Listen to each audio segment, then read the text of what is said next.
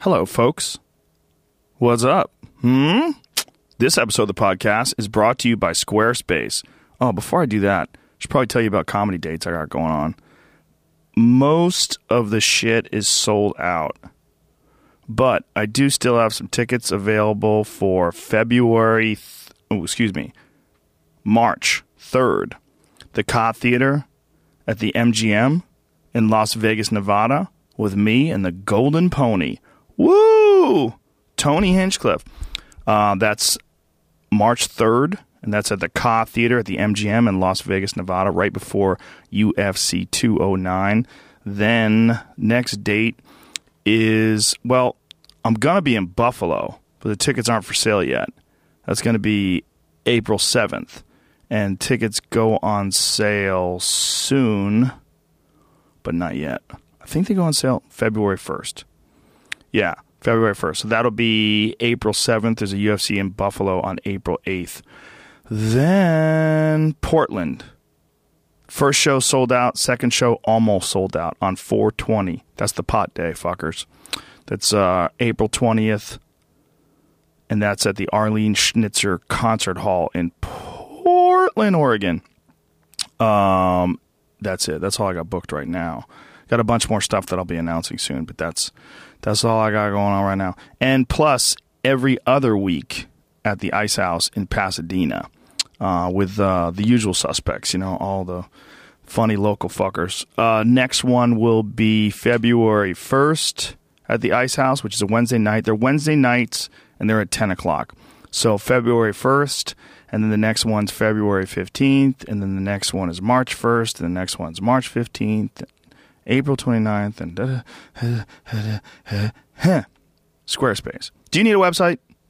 Oh, joerogan.net/tour for all that. If you need a website, I can recommend a company that you can go to where you can do it yourself. Quickly, easily, cheaply, awesomely.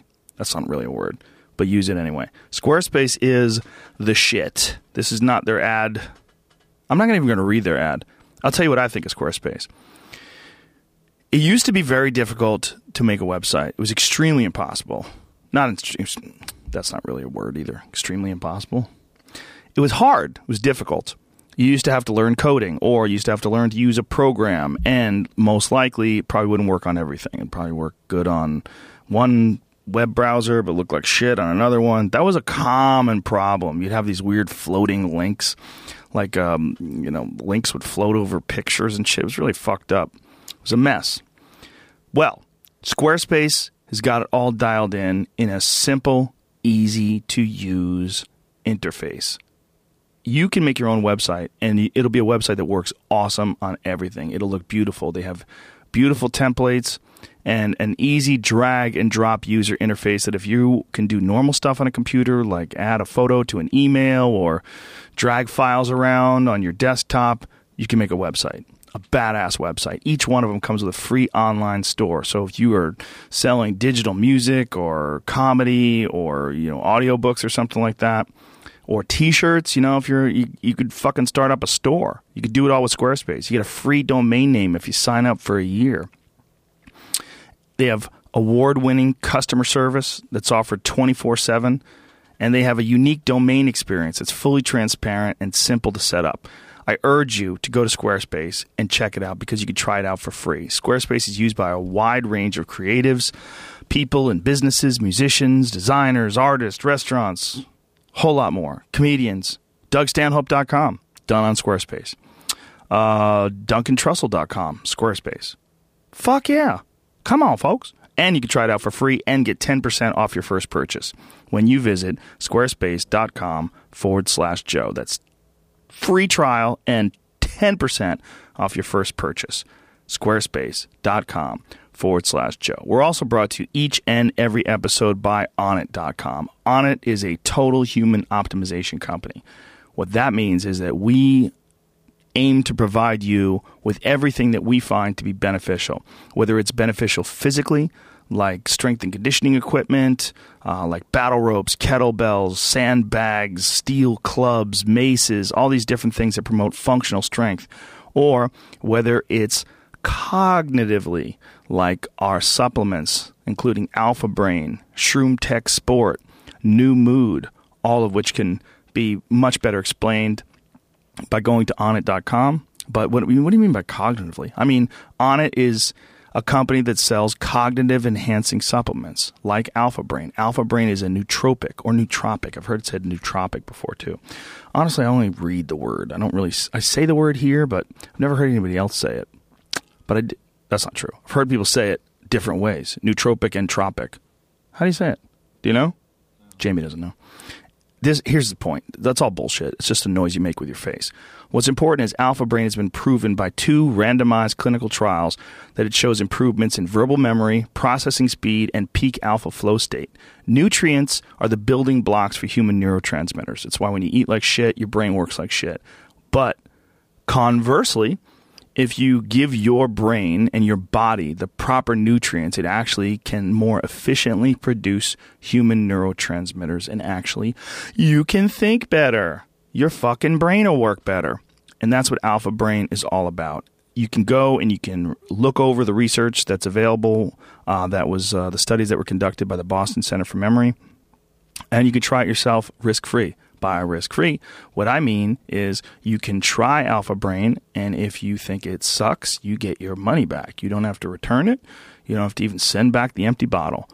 Just say it sucks, and you get your money back. Because we're trying to sell you all the stuff that we use, that I use on a daily basis. I use Alpha Brain all the fucking time.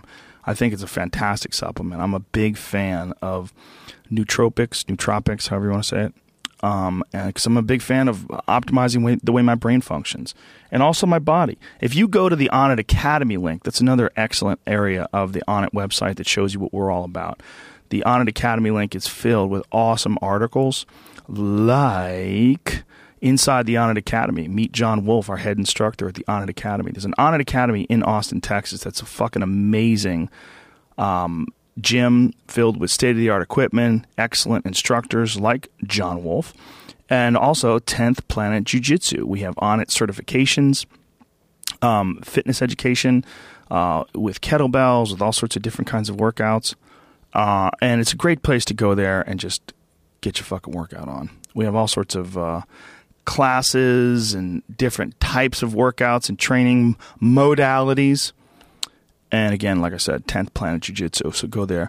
Get your fucking choke on. Go to onnit.com, O-N-N-I-T. Use the code word Rogan, and you will save 10% off any and all supplements. Ta-da! My guest today is Gary Taubes. Gary is, say Taubes? T-A-U-B-E-S. How do you say it? I didn't ask him. Hold on. Taubes? Yeah. Taubes. Taubes. Taubes. Why am I confused? Taubes.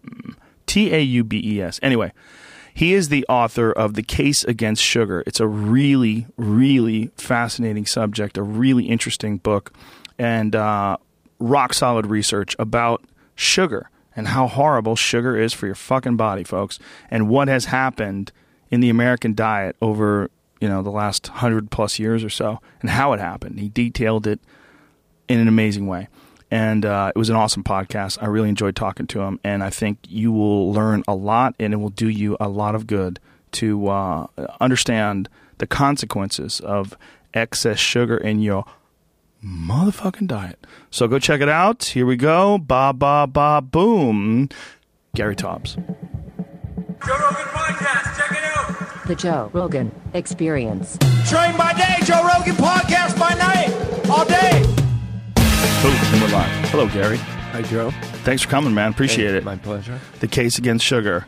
Yeah. This is, for me, this is I don't know how to put this any other way. I've kind of consumed sugar most of my life until the last couple of years, and I slowly sort of tapered off, and about a year ago, maybe last February or so, I just pretty much cut it all out, except for the occasional dessert here or there. Infinitely better quality of life. I feel much better. I have more energy. And then I started really getting into it, and then I came across your work. And what I want to know is, first of all, how did you get involved in this?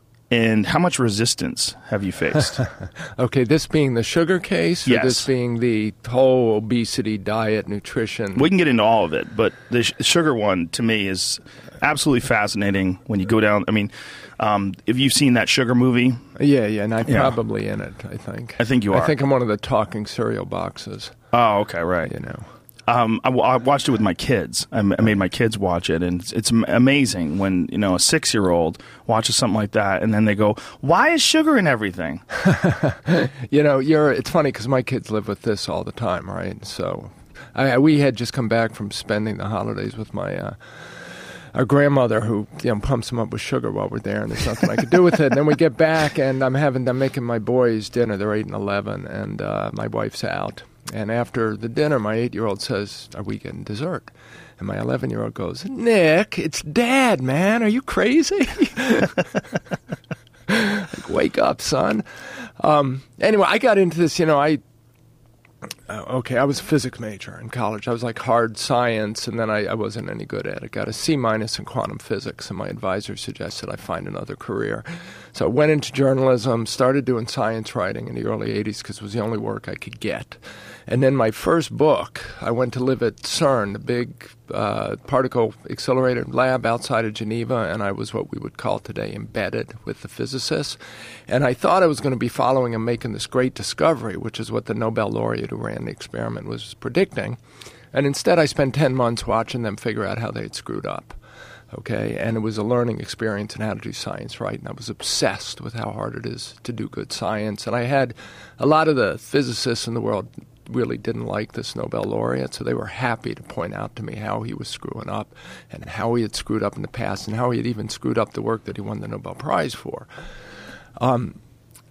After I came back, I thought actually page 6 in the New York Post when my book came out. The headline was "Egghead Squabble Over Nobel Prize," and this Nobel laureate was quoted calling me an asshole in the newspaper, and I'm 29 years old, and I assume my career's over. What was he calling you an asshole over? Well, because I ended up writing an expose about what a bad scientist he was and about the politics of science. I went to Stockholm with this guy. Right. When he won the Nobel Prize. I mean, we got our tuxes fitted together. I was his guest at the Nobel dinner and the Nobel banquet and the party that follows, which is the most fun I've ever had in my life. Students of Stockholm throw a party for the laureates, and back then it was crazy. Anyway, so he was justifiably pissed off that I just wrote what I saw instead of what a great man he thought he was. And I thought my career was going to be over. Right, you're called an asshole in the papers when you're a 29-year-old journalist by a Nobel laureate. But instead, everybody I would interview in science would say, "Oh, you think that guy was bad? You should write about this guy." And I just started covering different aspects. And it turns out you could get a long way in science if you're willing to sort of cut corners. And it's not actually cheating. It's just you could discover a lot of stuff if you're not willing to do the rigorous, hard, critical, skeptical work to demonstrate that what you say you've discovered is wrong. Okay? So I wrote a book about something called cold fusion, which was a great scientific fiasco of the 20th century, except for the stuff I'm writing about now. And some of my friends in the physics community said, if you're interested in bad science, the book was called Bad Science, they said you should look at the stuff in public health because it's terrible. And so I moved into public health, beginning with this idea that electromagnetic fields from power lines will cause brain cancer or leukemia. And everything I had learned about how rigorous and meticulous and skeptical and thoughtful you had to do to get the right answer in physics, the public health people didn't think you had to do. They thought it was kind of a luxury because their science is harder. And it is kind of harder. You're dealing with chronic diseases that happen over decades and people and messy systems, and you can't measure anything. And everything I had learned was that if you don't do this stuff, you get the wrong answer. So by the late 90s, I had stumbled into nutrition research. And this is maybe a longer story than you wanted. So No, go ahead. I was living here in Venice, California. I was freelancing for the journal Science. I was what's called a contributing correspondent, and I needed a paycheck. Okay, to pay my rent. So I called my editor and I said, "What do you got? What kind of story could I turn over quickly?" And he said there was a diet study that was coming out in the New England Journal of Medicine in 2 weeks, and they wanted to do an article about it. And what I didn't know was that this diet study had been leaked to Science in advance. And the person who had leaked it had given him a list of sources to talk to. And who leaks a diet study, right, to a journal? I mean, and this was a DASH diet, Dietary Approaches to Stop Hypertension, which is the most, today U.S. News & World Report says it's the healthiest diet in the world, based on, like 4 studies that do not demonstrate anything. The way you do those stories as a journalist is you interview the principal investigator and you ask him who to talk to, and he gives you a couple names to talk to who can talk about the study even though it's published, and then you get 3 interviews, which is enough to justify a page in the magazine, and you get your paycheck. So I interviewed the PI, and then I interviewed one of the people on the list of documents that had been leaked to Science. And that was a former president of the American Heart Association, and she told me she couldn't talk about the study or she'd lose her funding. And I said, come on, man, this isn't Lysenko-era Soviet Union. People don't lose their funding for talking to a journalist about a diet study. And she refused to talk to me. I said, let's go off the record, complete confidentiality. If I'm going to miss a story that you're not telling me, that's bad. Couldn't get her to talk. And then I called one of the people that the PI told me to talk to, and he sounded exactly like Walter Matthau on the other side of the telephone. It was very weird. And Walter starts yelling at me that there's no controversy over salt and high blood pressure. And I'm going, but Walter, I'm not calling about salt and high blood pressure. I'm calling about this DASH diet coming out. And he keeps going on. There's no controversy. There's no evidence that salt doesn't cause high blood pressure. So I get off the phone. I call up my editor. I say, I'm going to finish the story. But I had this former AHA president say she couldn't talk to me or she'd lose her funding. And then I had Walter Matthau yelling at me that there's no controversy over salt and high blood pressure. There must be a controversy over whether salt causes high blood pressure, right? So I'm going to turn this story in, pay my rent, and then I spent the next 9 months doing an investigation for Science. I interviewed, I think, 85 sources for one magazine article. Got paid for like 6 weeks. Pissed off my fiance at the time because she thought if she's going to date someone, they should have a better sort of, work efficiency ratio. The conclusion was that the only way you would believe that salt causes high blood pressure from the studies that had been done to that point was if God told you so personally. So you could ignore all the evidence and all the randomized controlled trials, even the observational evidence, and just... But that's what everyone had done. Well, how did this start? Because I had heard that before as well. Yeah. Everybody's heard that before. Yeah. And I had read a long time ago that was bullshit. Yeah. And that salt is actually an essential mineral, and it's important for your body, and it doesn't cause high blood pressure. And there's a host of other factors that should be considered. So it was, that's the thing. It was kind of intuitively, it was an interesting idea. It made biological sense. When you consume salt, you also have to take in water. That's why they feed you pretzels and salty peanuts at bars, because you want to take in liquids so that you can maintain the same sodium concentration in your blood, because your cells, like the chemical reactions that drive your cells, are dependent on the sodium ratio in the cells. So if you take in more salt, you're going to drink more fluid, and that you're going to have more fluid in your circulation. That's going to increase your blood pressure. And it does happen in a very short term. But the question is this a chronic cause of high blood pressure and hypertension? And once the researchers decided it was, and these guys are terrible scientists. I mean, I hate to say this, but in my first book, Good Calories, Bad Calories, in the epilogue, I point out, I say, I never use the word scientist to describe any of these people doing research, except for a few specific examples, because they don't really understand what science is and how to do it. And they weren't, to their defense, they just were never taught how to be scientists. They were like physicians and nutritionists who, had a sloppy scientific training, and they thought it was easy, and you get a hypothesis and you confirm the hypothesis. And when they didn't confirm it, they thought it must be true anyway. And then you find the data. When people talk about cherry picking, that means you find the data that does sort of confirm and you ignore the rest. So anyway, that was it. I wrote this article. It's called The Political Science of Salt. Won some awards. And while I was doing that, this Walter Matthau character took credit not just for getting Americans to eat less salt, putting us on this low-salt diet. He took credit for getting us on the low-fat diet that we were all eating in the 90s. And I got off the phone with them, called my editor of science, and I said, when I'm done writing about salt, I'm going to write about fat. I have no idea what the story is, but this guy's clearly one of the 5 worst scientists I've ever interviewed in my life. And, everything I learned in my physics period was that bad scientists never get the right answer. So I spent a year doing an investigation for the journal Science on dietary fat. That paid for about 2 months. And again, seems to be a trend here. yeah, no, it was bad. No, it's good. I mean, Well, it's good. You got to do that to get the right answer. And that's why so much journalism is so shallow, is because if you're going to put in the time you get paid for, it's all you can do is a shallow job. Right. Nobody can afford to do that. I actually had corporate jobs that allowed me, like writing speeches and press releases for IBM that I really hated doing, but that paid well. And that was my corporate work, so I could do the pro bono stuff I cared about. Anyway, the fat story was the same, unless God told you personally. So I ended up doing this cover story for the New York Times Magazine called What If It's All Been a Big Flat Lie, which came out July 2002. It was probably one of the top 5 most controversial articles I ever ran. And the idea was I wanted to see what caused the obesity epidemic. That was what I pitched to the editor.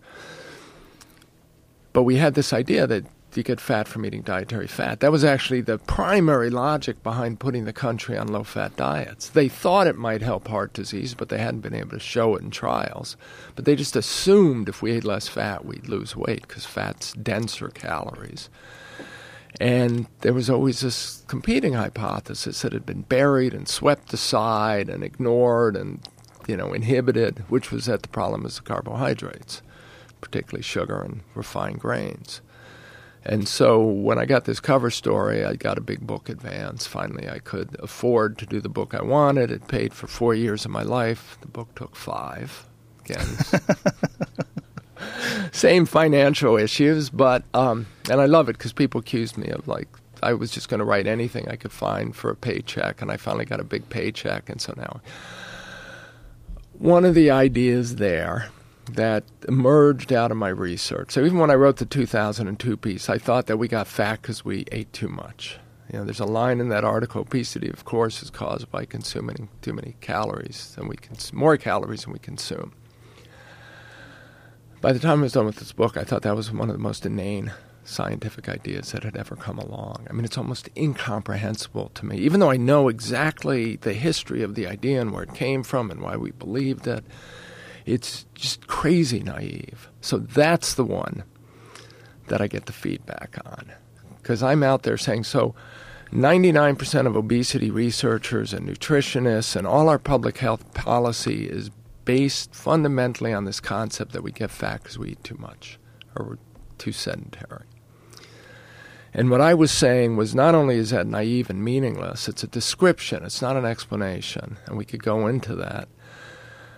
Clearly, obesity is a hormonal metabolic defect. And in fact, the best scientists of the world prior to World War II, far and away the best medical science was done in Germany and Austria, in Europe. The U.S. was a backwater of medical science until post-war. It was a backwater of virtually all science. And these guys had concluded that obesity had to be a metabolic hormonal defect. But the American doctors were saying, oh man, saying obesity is hormonal is an excuse for fat people to not eat in moderation and run marathons like us lean people do. And what I did is I brought that hypothesis it vanished with the war, literally evaporated with the war. The German-Austrian medical community evaporated. We wanted nothing to do with these researchers. The Ivy League universities had policies in place to keep from being overrun by Jewish academicians from Europe. So in physics, we embraced them because we had bombs to build and a Cold War to fight. But in medicine and public health, we wanted nothing to do with them. So this hypothesis evaporates. And post-war, you get this creation of basically obesity research created de novo by these young doctors who have no scientific training, who are lean, who hate the Germans, so they're not going to quote the German literature even if they read it, and nutritionists who do animal research and never even study obese people. And you get this idea that it's it's a calorie overconsumption problem. By the 1960s, the field is dominated by psychologists and psychiatrists who are studying ways to get obese people to just stop eating so damn much. They didn't try to make them exercise back then. That was a kind of torture they would push later. So this was the thing I get feedback on. This is where I'm saying, the entire medical, nutritional, obesity, diabetes dogma is based on just a bad idea, a failed paradigm. And, who's going to accept that coming from a journalist? So the answer is either, I'm an idiot, or I'm self-interested and I'm only making this up to get a paycheck, or, I'm just wrong. Do you feel vindicated, or like when you see what's going on now, where it's pretty much common knowledge that sugar is terrible for you, and that added sugar is a huge factor in diabetes and hypertension and heart disease and obesity, and it's pretty much across the board now. Do you feel vindicated? Well, do you feel like... And here's the thing, the even though there are public health organizations that are now saying, got to cut back on the sugar and putting limits on sugar consumption, the logic is still that it's just empty calories. That's still the logic by who, though? The public health authorities, the researchers, the nutrition. Why do they lag so far behind? Because this is fascinating to me, because I understand that there must be a guy like you who does what's kind of ridiculous and spends 9 months on 6 weeks worth of pay and it does that kind of shit, because otherwise, once an idea is clearly established and gets repeated, like salt causes hypertension. Yeah. I mean, God damn it, if you ask the average person on the street, hey, does salt cause high blood pressure? Oh, yeah. They just say it because it's like sort of this peripheral idea. They hear it in the distance. They don't research it. They don't really look into it very far, other than maybe they read something somewhere at one point in time, and then they just decide it's dogma. Right. And they repeat it. It's incredibly difficult once an idea like that gets established in our society to eradicate it. Right. But I mean, this is the thing. It's sort of when you live in a community, in an institution where everybody believes exactly what you do. And so the people you respect, I mean, think about it, the people you respect are the people who think like you do, who agree with you on the important points because you think, oh, they're smart, they get it just like I get it. So institutions sort of collect groupthink. It's just a natural emergent phenomena from institutions. And now, if you look at the data, you're somebody like me and you come along and you say, I don't really buy this idea.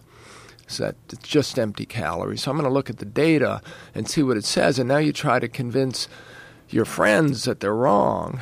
And now you're the heretic, and you're the one who's saying, and you're getting in arguments with people, and they make people uncomfortable because you're trying to get them to change their minds about something they all believe.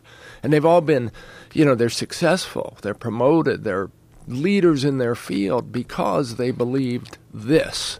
And now you're telling them it's that. And people do it. But the this just keeps going and going and going, and even to the point, I mean, just when my sugar book came out, there's a book called The Secret Life of Fat, written by a PhD, and it's as though everything I've done in the past 15 years just was never done. Like somehow she managed to do an entire book on dietary fat where if anyone said to her, talk to Taubes, even if he's wrong, his ideas are worth hearing because they're provocative and interesting. I'm not so sure he's wrong. She decided not to do it. So it's sort of, you have the... So what was her conclusion? Effectively, it's all, again, it all comes back effectively to energy balance. You could talk about overconsumption. It's just, this is what dogmas do. They reproduce themselves. They continue to grow. They're like tumors for that fact. And they basically fight off all challenges. They absorb around them, So somebody starts saying it's something else. Eventually, ideally, everything changes. So we're definitely winning the sugar battle. So in sugar, even though the official word is it's empty calories, we just have to consume less because they have this dogma that obesity is caused by consuming too many calories. So the way that a food influences your body mass is through its caloric content, or how much of those calories you digest and absorb, because if it's got fiber, you'll excrete some. And That's the wisdom. If a calorie is a calorie, then the worst you could say about sugar is that it's empty calories. It's got no vitamins and minerals, micronutrients attached, and so we consume too much of it. And that people say it's the low-hanging fruit. So it's not that it's uniquely toxic, because if it's uniquely toxic, if it actually causes disease, and we could talk about clearly what I'm saying it causes, then a calorie isn't a calorie. When you started doing this research and you started writing this book, The Case Against Sugar, when this was all unfolding in front of you, were you shocked? I mean, is this something that you were saying? How am I, a guy who got a C plus in physics, C minus? Sorry, quantum physics. Try to pump you up. I mean, how am I the guy who's figuring this out? How is this? Okay, so I understood why, but it is weird because again, Yeah. I sometimes I was in Washington on my book tour and I had dinner with the former chief science and medical officer of the American Diabetes Association. It's a very influential, high-ranking, successful man. He's completely convinced that I'm wrong, and I said, but you believe this thing that obesity is caused by eating too much, and you have no idea why you believe it. So I can tell you exactly the history of that belief. Just like if we were talking about relativity, we could go back to Einstein, and you would know about Einstein. And even if we were talking quantum physics, we'd go back to Heisenberg and Schrodinger and, Bohr, and you'd know about them. But this belief that you're fundamentally arguing is right, you don't understand where it comes from, and I can tell you that. And I'm going to give you the documents. I'm going to give you the papers where it outcompetes the hormonal metabolic idea. And I'm going to give you the competing hypothesis that you didn't even know existed until you and I talked. You started reading my stuff. And it has zero influence on how this guy thinks. He's so convinced he's right. So that's terrifying. That's terrifying when someone has that kind of influence over the American people. Well, and this is the thing. You want somebody to at least say, Jesus.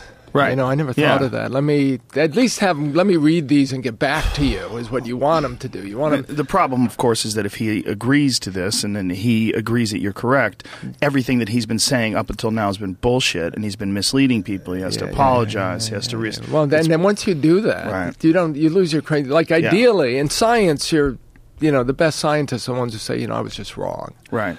And then but how rare are they? Rare. That's actually, crazy. When I was growing up, the estimate was 5% of the scientific community actually does good science, and the other 95% are sort of the chaff out of which you got to get the wheat. But, it's a problem. I used to joke, imagine the American Heart Association writing the press release to say, like, we were wrong about putting everybody on a low-fat diet, and it was a mistake, and we're sorry, and we apologize, and maybe we killed some of your relatives prematurely. Maybe the reason you're fat and diabetic now is because of our advice, but we got it right now. They won't do it. You can't do it. That's fucking public crazy. Health record. It's just they can't do it. It's untenable. I mean, I'll say the same thing. If I'm wrong in my book, I used to have this argument with my co-founder of this nutrition science initiative, this not-for-profit. And I'd say, you don't understand, if I'm wrong in the major arguments in this book, I mean, clearly I'm going to be wrong on some of the minor ones and, chip away here and there's bad scholarship that I should have triple-checked. But if I'm wrong in the major arguments, I need a new line of work because I can't trust my judgment. And everything I do as an investigative journalist is dependent on me being able to trust my judgment. And if I'm wrong about this, like if I'm wrong about energy balance, I got to go sell shoes. There's no way around it. But this is...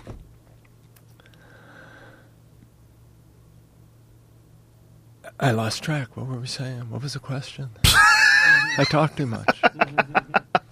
Well, I was asking you, first of all, what is it like to have this understanding that all of what's being told to the American people is wrong, and then you having this conversation with this guy. How do I do it? Yeah. How do I get in this? So let me tell you why I was able to do it. And again, I was the first person who ever did it. It's that simple. No one had ever done before what I did. It was the timing. First of all, I'm an obsessive researcher. As the 145 people I interviewed for the Fat Story for one magazine article, I just keep asking questions and probing until I also don't like writing, so it's a great research. It's a procrastination tool. But when I started this in 2002 and I got the money to do the book, the internet had come along. And the internet made it possible to find every single primary source going back to the 19th century. Like now you could almost download them. But back then I had researchers, young students in Boston, New York, L.A., whose only job was they'd get an email from me with 50 citations, and then they'd go to the library and have to find all 50 and Xerox them and then ship them back to me. Sometimes entire books from a 1917 diabetes textbook that I couldn't find or I couldn't buy. And bookstores had used bookstores had put their catalogs online. So you could find all the books and, some 1947 obesity conference. The library that has it doesn't see any purpose for that anymore, so they basically give it to the local bookstore and you can buy it for $7. So I was able to recreate the history of obesity research from conference proceedings where the only people doing research in the field would show up and they would present their findings and then they would do a proceedings of the findings and I could recreate all the thinking in the field and nobody had ever bothered to do it before. And it's kind of, if they were good scientists, they would have, because they would have been obsessed with where their beliefs came from and they would have been questioning them. And one of the things they would have done is gone back to do all this to see if some assumption they believe is true is really based on fact. But again, they didn't really know what science was. They weren't all that curious, is one way to put it. That's so terrifying. It is. It's so terrifying when, you think of what most people are busy. They work all day. Yeah. They have families. They have jobs. They have obligations. They don't have the time to do the research that you did about diet and come to these shocking conclusions themselves. It's not going to happen. Well, they rely on the people like this guy from the Diabetes Association that's supposed to be telling you the truth and looking at the truth, and he doesn't want to do it because it makes him look like an asshole. Well, and you also rely on, so they read the review articles. Right. And the reviewers, the editors of the journals want to get influential review articles.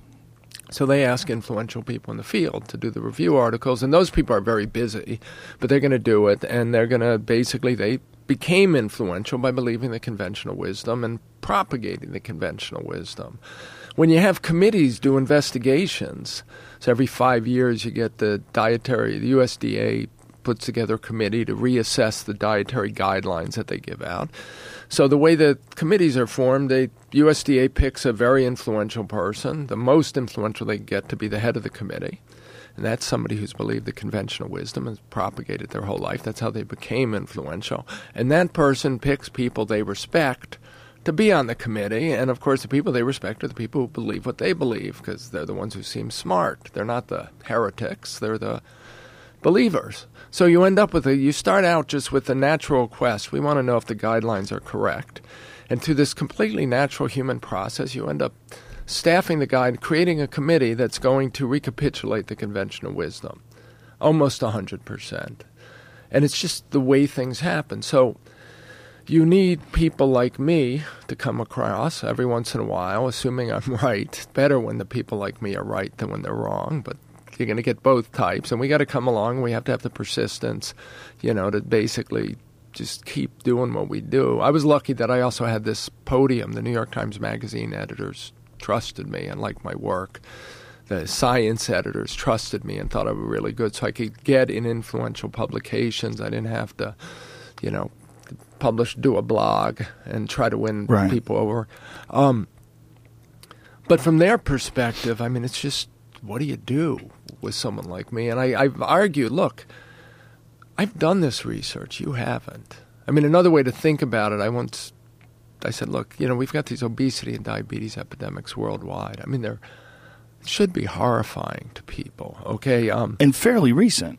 Well, in terms of human history. In terms of human history. So one of the things I did in the case against sugar is I went back to find the very beginnings of the epidemic in the United States. Because if you got an epidemic, like if we had a Zika epidemic, Ebola, what do? You don't try to figure out what's causing Ebola by looking at the patients who are getting off the airplane in Houston or showing up in the hospital in New Jersey. You go back to Africa where it's densest and where it started, and you could follow it to whatever animal got bit by whatever insect in whatever cave.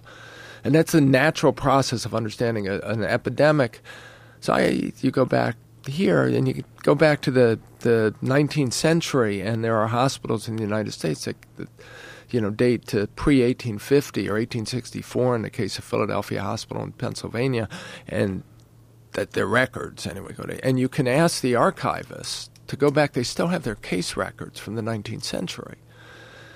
And you can have the archivists pull up the case records, and they will tell you how many cases of diabetes were diagnosed in the hospitals in, any year from me. Like in Mass General Hospital in Boston, the records start in 1824. Today, 1 in 11 Americans diabetic, okay? And there are some populations, like Native American populations, where 1 in 2 adults are diabetic. Jesus Christ. In Boston, in Mass General Hospital, the leading hospital in the country, in Massachusetts in the 19th century, there were year after year after year were hit. They had 0 cases of diabetes. And this is a terrible disease without insulin. It's not a pleasure with it, but before insulin was discovered, you go blind, kidney failure, gangrene, amputations. It's not a difficult diagnosis.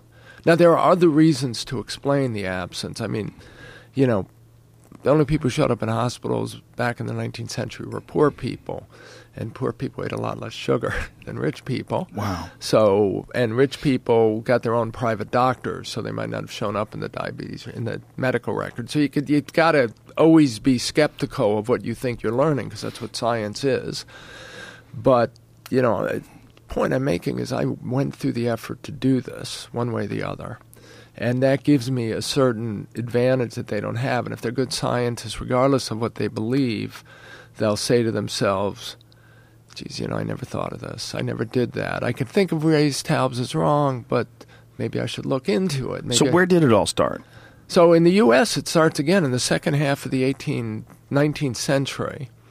And it starts coincidental with an explosion in sugar consumption, not just in how much sugar we're consuming, but who's consuming it, which is what's fascinating and scary. So go back, say, 200 years, 1810, 1815, we were probably eating about 5 pounds of sugar per capita in the United States. So that's about 5 pounds over a period of a year.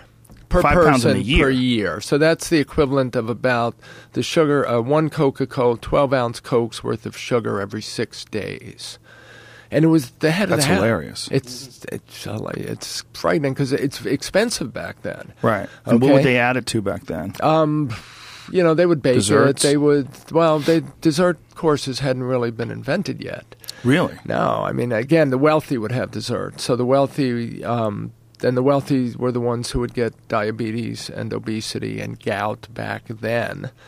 So sugar has this curve where it goes from being very rare and just sort of the luxury of royalty to, the wealthy using it. And then finally with the beginning of the Industrial Revolution and late 18th century, and then refining processes are improved and sugar starts to get cheaper. And then during the Napoleonic Wars, like 1812, when France is cut off from their sugar supply by the English blockades, Napoleon says, look, we got to figure out how to create our own sugar. And this clever Frenchman figures out how to get sugar from sugar beets. And the beet and sugar industry takes off around 1850. And then with the beet sugar industry, you can grow sugar in the northern hemisphere in the temperate climates, and you could also grow sugar cane, and it's only in tropical climates. So now sugar prices start to plummet. Low-fat You think about all the ways we consume sugar today. So candy, soft drinks, ice cream, chocolate, low-fat desserts, low-fat milk, low-fat yogurt. None of that existed until 1840. So 1840, you see the start of the candy industry, the start of the chocolate industry. The Lindt brothers in Switzerland figure out how to make chocolate bars. You can still buy Lindt chocolate today, and it's pretty good, actually. Ice cream industry starts in the 1840s. Soft drinks start in the 1870s with Dr. Pepper, then Coca-Cola, then PepsiCo. Dr. Pepper was first? Yeah, Dr. Pepper was first. How weird. Yeah. You would have thought that's like an afterthought. Yeah, I know. Well, I didn't have the marketing brilliance of the Coca-Cola people. So sugar starts becoming like women are targeted as because it's now cheap enough. So the men get their alcohol and their cigarettes, and the women get sugar. and the kids get sugar. So the first time in history, suddenly we have all these industries created to basically target children as customers. If you think about it, nobody's drinking cold drinks at home. No refrigeration. No refrigeration until the 1930s. And no vending machines until the 1930s. I love this because I'm a science guy, but in doing my books, you have to become a historian, and you just don't think about this stuff. So with the vending machines and the refrigerators, suddenly Coca-Cola and PepsiCo and these start targeting, you start getting six-packs and cartons, cases of sodas and big bottles of soda that you could take home, put in your refrigerator, and drink all day long. Couldn't do it before that. Couldn't get ice cubes easily before that. So you couldn't even, cool it down in the summer. Fruit juices come in the 1930s. California orange growers. That's a big one, right? Because that's one that people think is totally innocuous and actually healthy. Yeah, because it's got all that vitamin C. Just explain to people right now that if you're drinking a big-ass glass of orange juice, you might as well be drinking a Pepsi.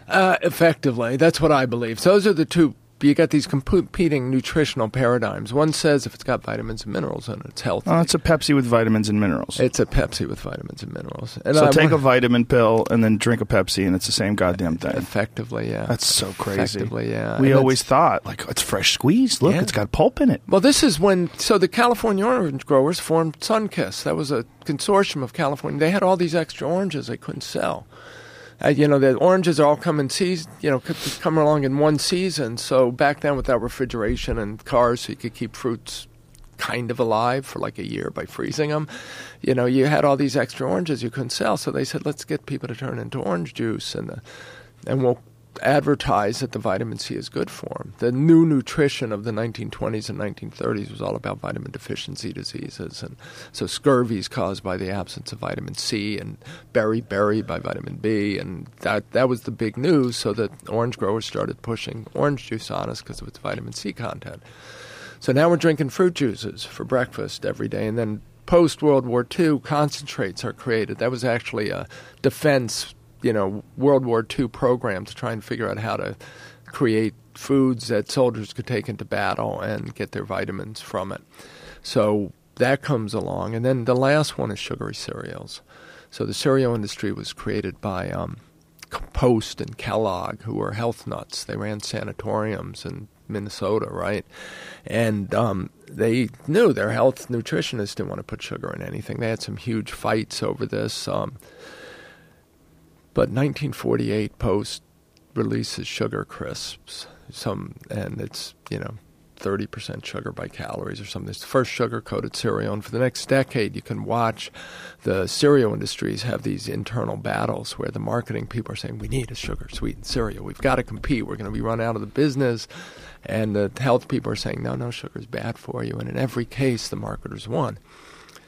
By the 1960s, not only do you have all these some of these cereals were 50% sugar by calories, still are, but you've got all these iconic TV shows that were created just to sell sugar-free cereals to. I mean, Rocky and Bullwinkle, which was my favorite, this was heartbreaking. I mean, those guys were created to sell cereal to us.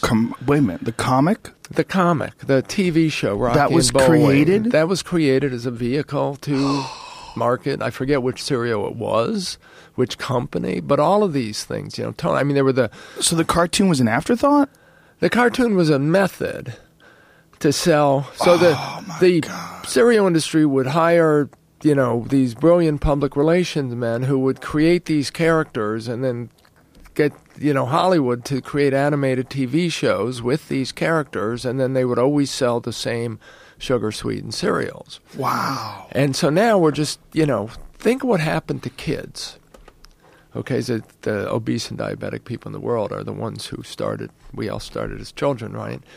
So, 1805, 1810 up to 1850, maybe they see sugar once a week. They steal into the country store, and when Uncle Ed is turned the wrong way, they stick their hand in the sugar barrel and lick their fingers and run out. By 1960, it's orange juice, cereal, sugary cereal, sugar on the sugary cereal for breakfast, a Coke for a snack, a candy bar, the same kind of foods for lunch. I mean, I bet most Americans didn't go more than 3 hours without a sugar dose, whereas 150 years earlier, they'd have gone a week between doses. And as this happens, you see these explosions in obesity and diabetes that, they're slow to build.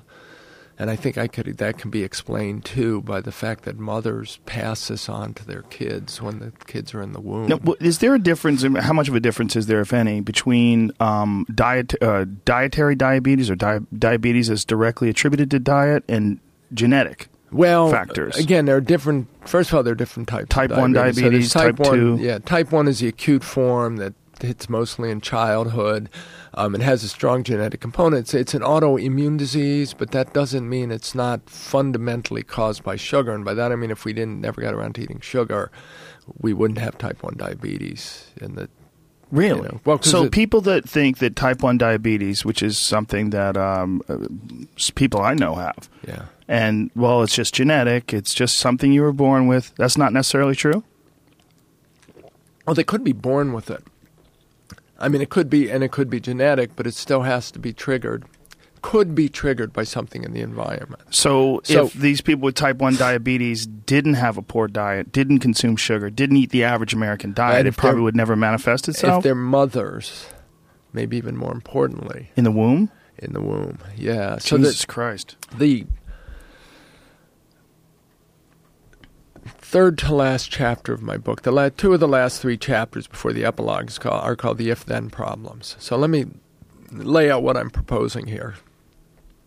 The case against sugar. There's a crime. Think of it as we're in a courtroom. A courtroom, and there's a crime that's committed. And the crime is epidemics of obesity and diabetes that happen whenever a population transitions from their traditional diet to a Western diet and lifestyle. So it doesn't matter what the population is. They could be the Inuit living on like caribou and seal meat. They could be Maasai living on the blood milk meat from the cattle they herd. They could be agrarian populations. They could be South Pacific Islanders living on coconuts and pigs.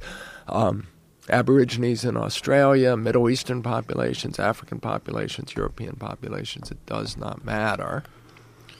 Eventually, they transition. You see these epidemics of obesity and diabetes. That's the crime. So the argument I'm making is that sugar is always at the scene of the crime on a population-wide level. So there's a lot of things that happen when you transition to Western diets. For instance, a lot of populations eat more meat.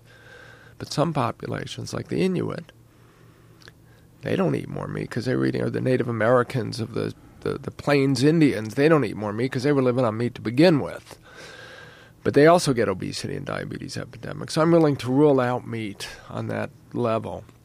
And other people did as well. They become more sedentary when you westernize. You get more labor-saving devices. You drive places instead of walking places, so maybe it's sedentary behavior. But you can find populations that are incredibly physically active.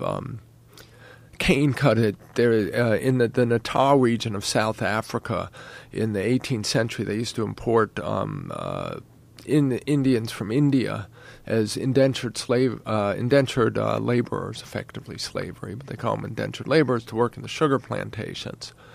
And the cane cutters in the sugar plantations, that's one of the most energy-intense jobs you can imagine. And one estimate was they burned 9,000 calories a day. Jesus. And yet these Natal Indians had among the highest rates of diabetes ever seen.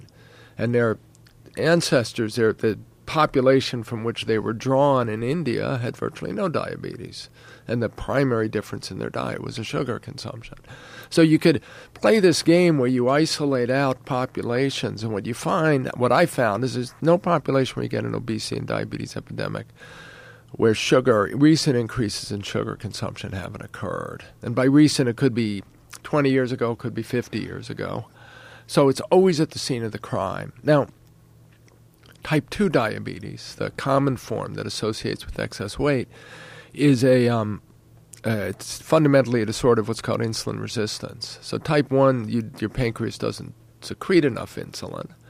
Type 2, your body is resistant to the insulin that your pancreas secretes. So you got to secrete more and more to keep your blood sugar under control. And the idea is eventually your pancreas gets exhausted and it can't do it anymore, and then you have a deficit of insulin. And it looks like the results are pretty much similar to type 1. So insulin resistance is also very closely associated to obesity, and we could discuss that as well. You could look at these epidemics: obesity, diabetes, heart disease, cancer, Alzheimer's, dementia, basically as manifestations of insulin resistance happening all around the world in different ways in different people, but they're all related to insulin resistance and insulin. And then you ask yourself, what causes the insulin resistance?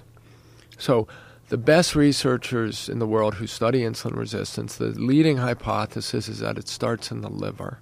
And it starts in the liver with the accumulation of fats in liver cells. And in fact, we also have an epidemic of what's called non-alcoholic fatty liver disease in this country right now. It used to be 20, 30 years ago, if you got fatty liver disease and you saw your doctor and you told him you didn't drink, they would just assume you're lying. Because clearly alcoholics got fatty liver disease, but suddenly people started showing up who swore they didn't drink, and then kids started showing up with fatty liver disease who clearly didn't drink alcohol. So we got this concept, non-alcoholic fatty liver disease. It's basically indistinguishable from the alcoholic kind. And the CDC estimates 40 million Americans have this. And if it progresses, it could progress to what's called NASH, which is non-alcoholic steatohepatitis, and eventually to the need for liver transplant. So, sugar. Okay. Jesus Christ. Yeah, no, I know. It's ugly. What are we talking about when we're talking about sugar? So sugar, cane sugar, beet sugar, are technically sucrose. That's a molecule of glucose bonded to a molecule of fructose. Fructose makes it sweet.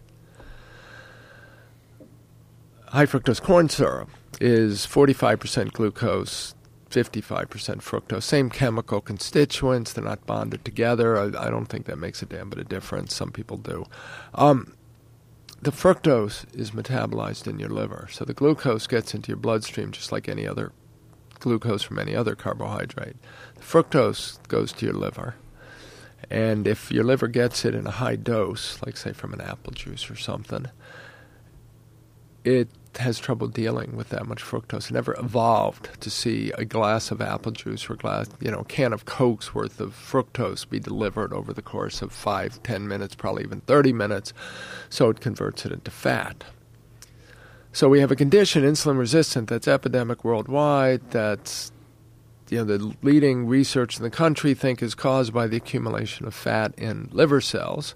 And we've got a substance, sugar, that's been exploded in use worldwide, in which half of it is metabolized in the liver and is converted into fat in liver cells. So it's like it's at the scene of the crime in populations, and it's at the scene of the crime in the body, and it's got a mechanism. It's got the gun.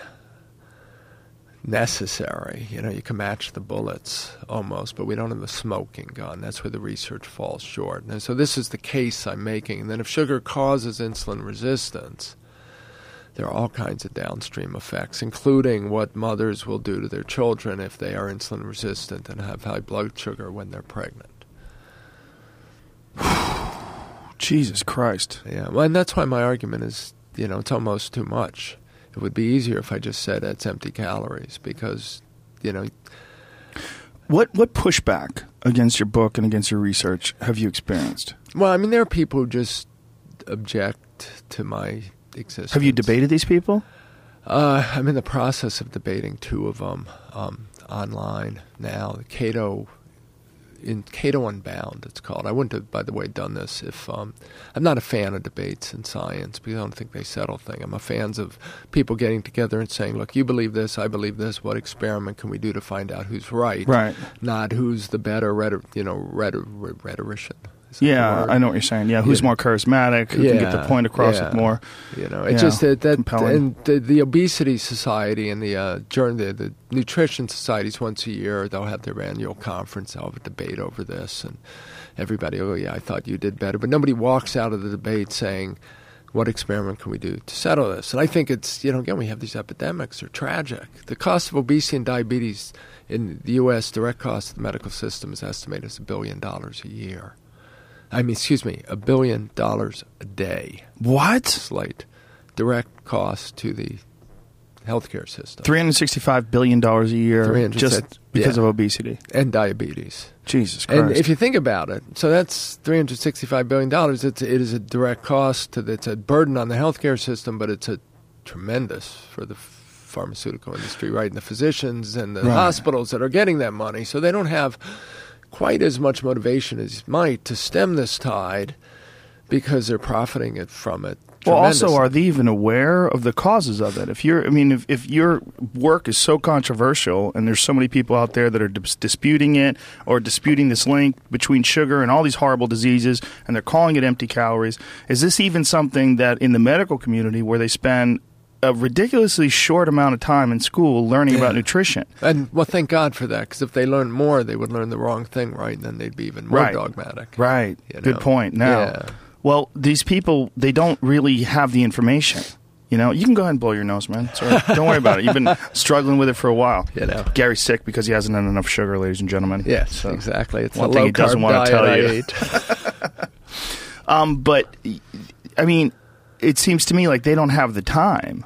I don't have the time to do the research that you did. Very few people do. It really takes someone like you. It takes a maniac to go out there and stretch your finances and put yourself in a bad position and really be obsessively chasing this down. Yeah, no, it's true. But again, that doesn't mean you're supposed to believe somebody like me. And again, you can't, I'm a journalist. I used to think, how would I, imagine some plumber came up to me one day and he said, I just spent like the last 10 years of my life studying how to do journalism.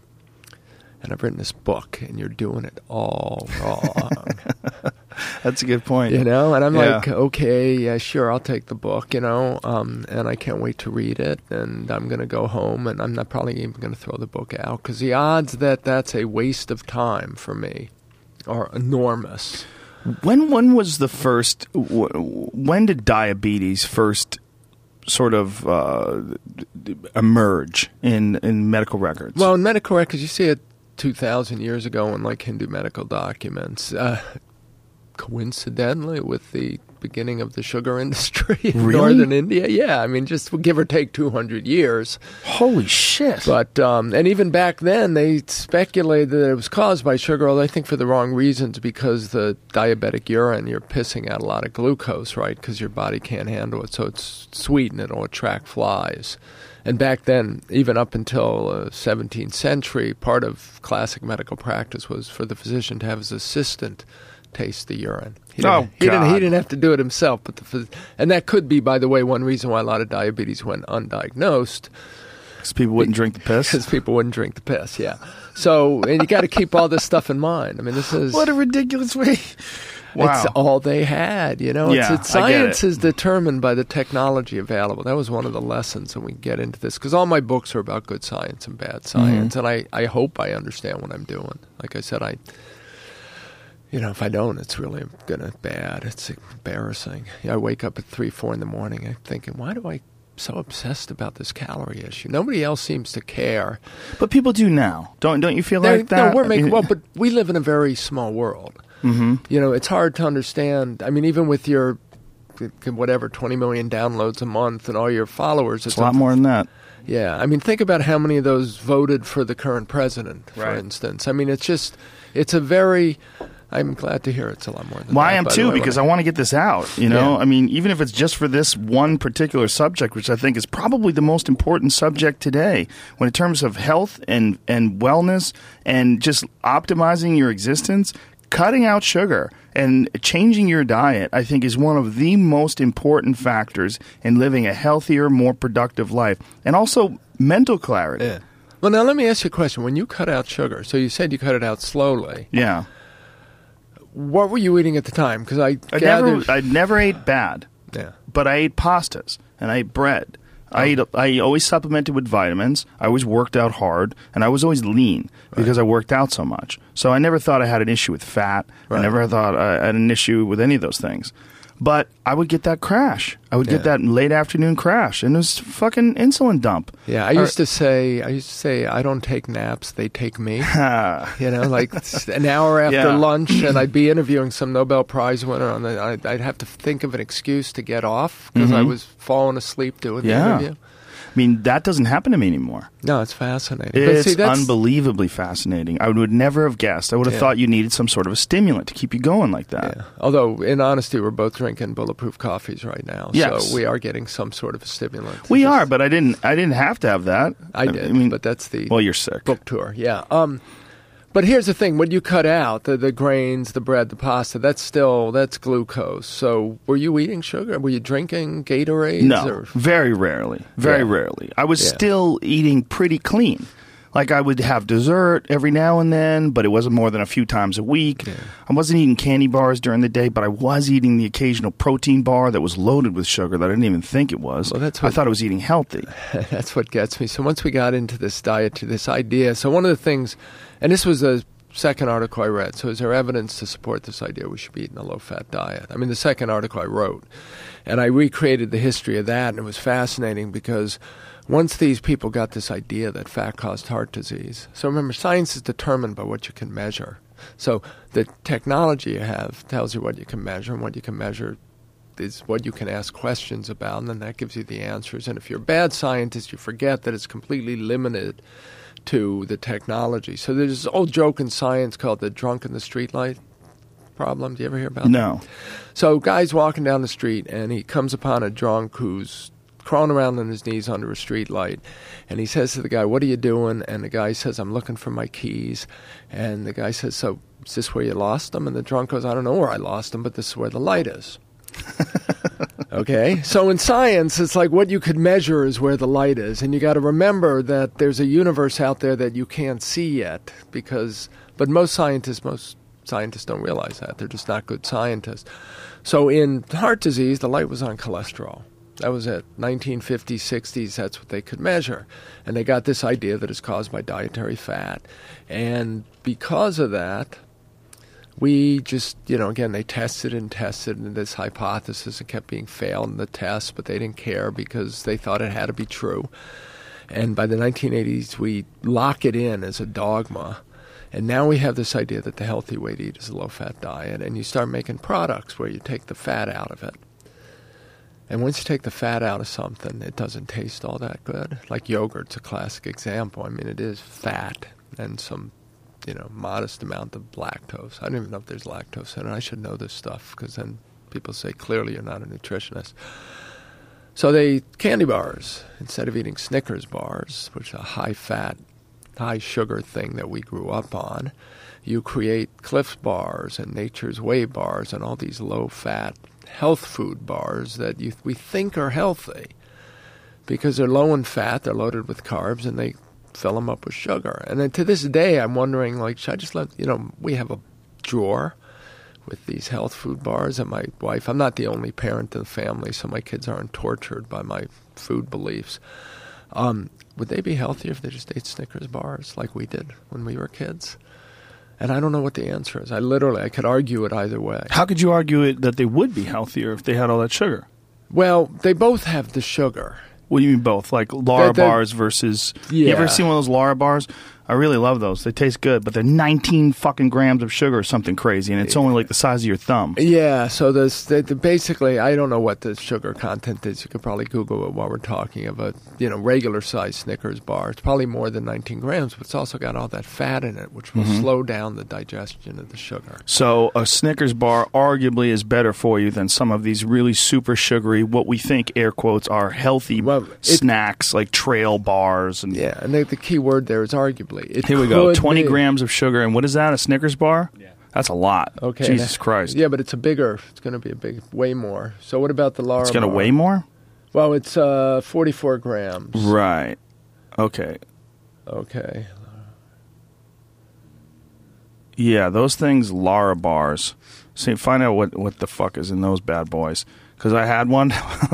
I bought one once. This is before I had gone on my crusade against sugar. Added sugar, it says in the Lara bars. Wait a minute. But they're fruit and nut bars. So the question is how much sugar are in the fruit. Maybe you're looking at the maybe it's a different one. Which one are you looking at here? Yeah, that's it. What does it say here? How many grams? 20 grams. 20 grams. So it's the same as a Snicker. So why the fuck are they lying? No added sugar. Well, it could be because it comes from fruit. That's yeah, one but of the it's still fucking sugar. Yeah. Your body doesn't know that. You're playing a goddamn game. Yes, you're playing a game, exactly. That's Wait, crazy. so how does this, let's see, I'm just curious. How does Using this natural fruits and nuts in their bars. The World Health Organization's recommended daily sugar intake for adults is 5% of daily caloric intake. For a normal weight adult eating 2,000 calories a day, that's 25 grams. So...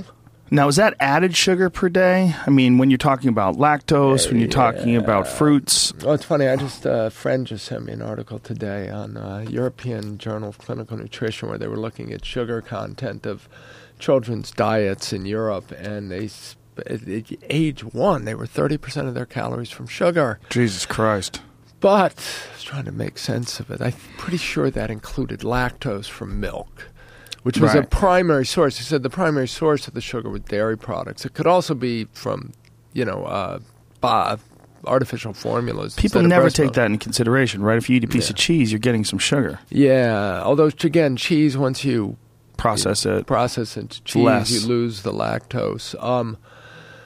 But yeah, it's sort of. But even the lactose is metabolized differently than the fructose. So I would argue that we evolved to consume lactose at least until we were, out of weaning. Right. 3-4 years old. Do you drink milk?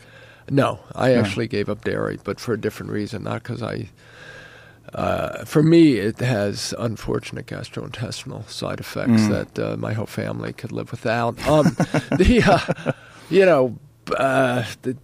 If you go into a low-carb, high-fat diet, which I think is certainly those of us should be eating who are predisposed to get fat or diabetic. Cheese is a very, very valuable item of the diet. And clearly, like the French and the Swiss and even the Greeks eat enormous amounts of cheese, and they live quite a long time. Do you believe in raw milk? Have you attempted to try that, or raw cheese? Raw milk cheese? My gut feeling. Remember, I focus obsessively on one subject, and it's the carb content, and it's the sugars and the refined grains, and what's the cause of obesity. Raw milk doesn't enter into that discussion. What I meant about it is just from the gastrointestinal issues, because a lot of people believe that raw milk with all the natural enzymes in it is easier for your body to process. Yeah, that's quite possible. But again, if you're gain weight easily, then I wouldn't be recommending liquid carbs of any kind, including the lactose in milk. Right. So you look at the low-carb diets traditionally and historically, they never allowed for milk. You might go for heavy cream or cream, the sort of Atkins thing or the bulletproof coffee thing. But I know a lot of people who are on the ketogenic diet that will actually drink heavy cream. Yeah. My friend Kyle, who actually was one of the first people to turn me on to it, Kyle Kingsbury, he carries around this little fucking pint of heavy cream, but he's a savage. Yeah, no, he's a different kind of human. Former collaborator, Peter Attia, who's his internet handle at one point, I think, was Ketogenic Man, and he used to drink olive oil and cream. Because you got to really up the fat content on those diets to get, for a lot of people to get ketonic, not everyone. But it's interesting. I heard you were trying it. I did it. I'm on it. Yeah, and essentially. So tell me your diet. Well, a lot of avocados, a lot of coconut oil. I might eat a little bit more protein than I'm supposed to, which unfortunately does convert back to sugar in your body and glucose, but much more easily processed, obviously, than high fructose corn syrup, right? Very, very little pastas or grains or breads or anything. It's a rare thing that I eat that stuff. Do you actually measure your ketones? I've done it before, but I have a problem with those things. Where you jab your finger. Yeah. It's too hard for me to get blood out. I do a lot of kettlebell stuff, and so I have calluses on my fingers and my hands. So I have to actually go into the side of my hand to get the blood. I have to go like above the fingerprints into the upper skin area and squeeze out the blood. It's fucking annoying. So I know when I'm in it. And also I take ketogenic ketogenic supplements. I'll take like exogenous ketones. Like there's this stuff called Ketogenics. Is there anything that tastes decent? Yeah, Ketogenics tastes really good. It tastes good. It's a good drink. It's made by Dom D'Agostino. Do you know who he is? I know Dom, So he's one of the premier research scientist that's devoted to a ketogenic diet, and I heard about him from Tim Ferriss's podcast, and I've read some of his work online and listened to some of his lectures on, and talks, and I find it first of all, as far as like appetite suppressing, it's fantastic. Once your body starts burning fat, you don't get that weird hunger thing. Well, that's the thing, because you're not you're just mobilizing your fat and burning it. It's all coming out. It's not being your body isn't trying to hold on to it. You're not freaking out. That's the thing. It's like like when I was on a heavy carb diet, because I love pasta. God, I love like lasagna and linguine with clams, and it's just like I just love it. It's fantastic. And occasionally I'll indulge as a rare treat now. But when I was eating it all the time, I would have this 2 or 3 hour post-eating thing where that stuff would be gone, it would all be digested, and then I would be fucking starving in the next hour or so. Remember the old joke about, Chinese food, right? Like 2 hours later, you're starving. Yeah, I mean, that's really what it is. Your body starts craving those carbohydrates, the simple carbs. Well, that's the thing, because you're burning the sugar, so the carbs are converted to glucose. You're burning the glucose, you're secreting insulin, and the insulin's telling your fat to hold on to fat. This is my theory, anyway, and it's backed up by the evidence. So as the blood sugar starts coming down, your fat tissue is supposed to release the fat and allow it to come out and be oxidized by the same cells. And the mitochondria in your cells in this famous Krebs cycle that we're all supposed to learn in like 11th grade biology and could never remember. The Krebs cycle is just as happy to burn fat as carbs. But if the insulin's high, it's telling your mitochondria to burn carbs, not fat, and it's telling the fat cells to hold on to fat, and now you've just got a dearth of fuel. It's actually telling your lean tissue to hold on to protein. So now your blood sugar is coming down, but the insulin's still elevated, and there's no fuels replacing the blood sugar. And now you bonk, or you start to panic, or and this is why, once we instituted this low-fat thing, and people said, well, Americans get fat because they snack all the time. They're constantly grazing. Well, they're constantly grazing because their cells are running out of fuel. No matter how much they're eating for breakfast of their low-fat stuff, if their insulin is elevated, their cells are going to want to burn carbs. And this is one of the observations you found in the literature in the 1830s. There was a Hungarian endocrinologist working at Northwestern University who talked about some of his obese patients. He said he had a patient who was an obese laundress who used to eat laundry starch. Oh, Jesus Christ. But that's what the fuck is laundry starch? It's starch. It's a carbohydrate, man. I had no idea. But the point is, if your insulin is elevated, carbohydrates are your fuel. It's signaling your cells to burn glucose and not to burn fat and not to burn protein. So carbs are your fuel. That's what you need. So when you start to get hungry, you crave that because that's the only thing your cells are going to burn. Right. So then if you try a ketogenic diet or low-carb, high-fat diet, whatever you want to call it, and you get rid of the carbs and you get enough fat, your insulin comes down, then you get in this natural thing where you eat, you store some of the fat, you're burning fat. When you're done burning the fat in your bloodstream, the fat comes out of your cells. There's this nice cycle that's supposed to happen. You always have enough fuel available that, you're not hungry. And that's one of the common phenomena, is just the idea that suddenly I have breakfast, the next thing I know it's 2, 3 in the afternoon, and I'm thinking maybe I should eat lunch just because I should eat lunch. Not because I'm hungry, not because I'm starving, and then you eat lunch, you don't fall asleep afterwards. Because your body has a fuel supply. Because your body has a constant fuel supply. Your cells are being fueled whether you're eating or not. You got enough fat in your body to live for like a month, even if you're relatively lean. Now, I should point out that some high-level athletes are having an issue with this. Some people that are used to burning off massive amounts of calories during the day, like mixed martial artists and things along those lines, some of them adapt to it fine and are having a great time with it and find it easier to make weight and easier to train. But other ones say that they have just a lack of that extra gear in training. Now, I don't know if they're doing it fully disciplined. Like if they're monitoring their ketones, if they're really sure about their diet, they've got it 75, 25. Some of the earliest studies ever done on this was by a guy named Steve Finney, who's co-author of 2 books, Art and Science of Low living and the art and science of low-carb performance. And Steve, back in the late 70s, early 80s, he was at, I think it's Vermont, where there was a team of people doing some interesting diet experiments. And he put professional bike racers on ketogenic diets and measured their performance versus their sort of traditional high-carb diets. And he keto-adapted them, so they were fully adapted to burning fat for fuel.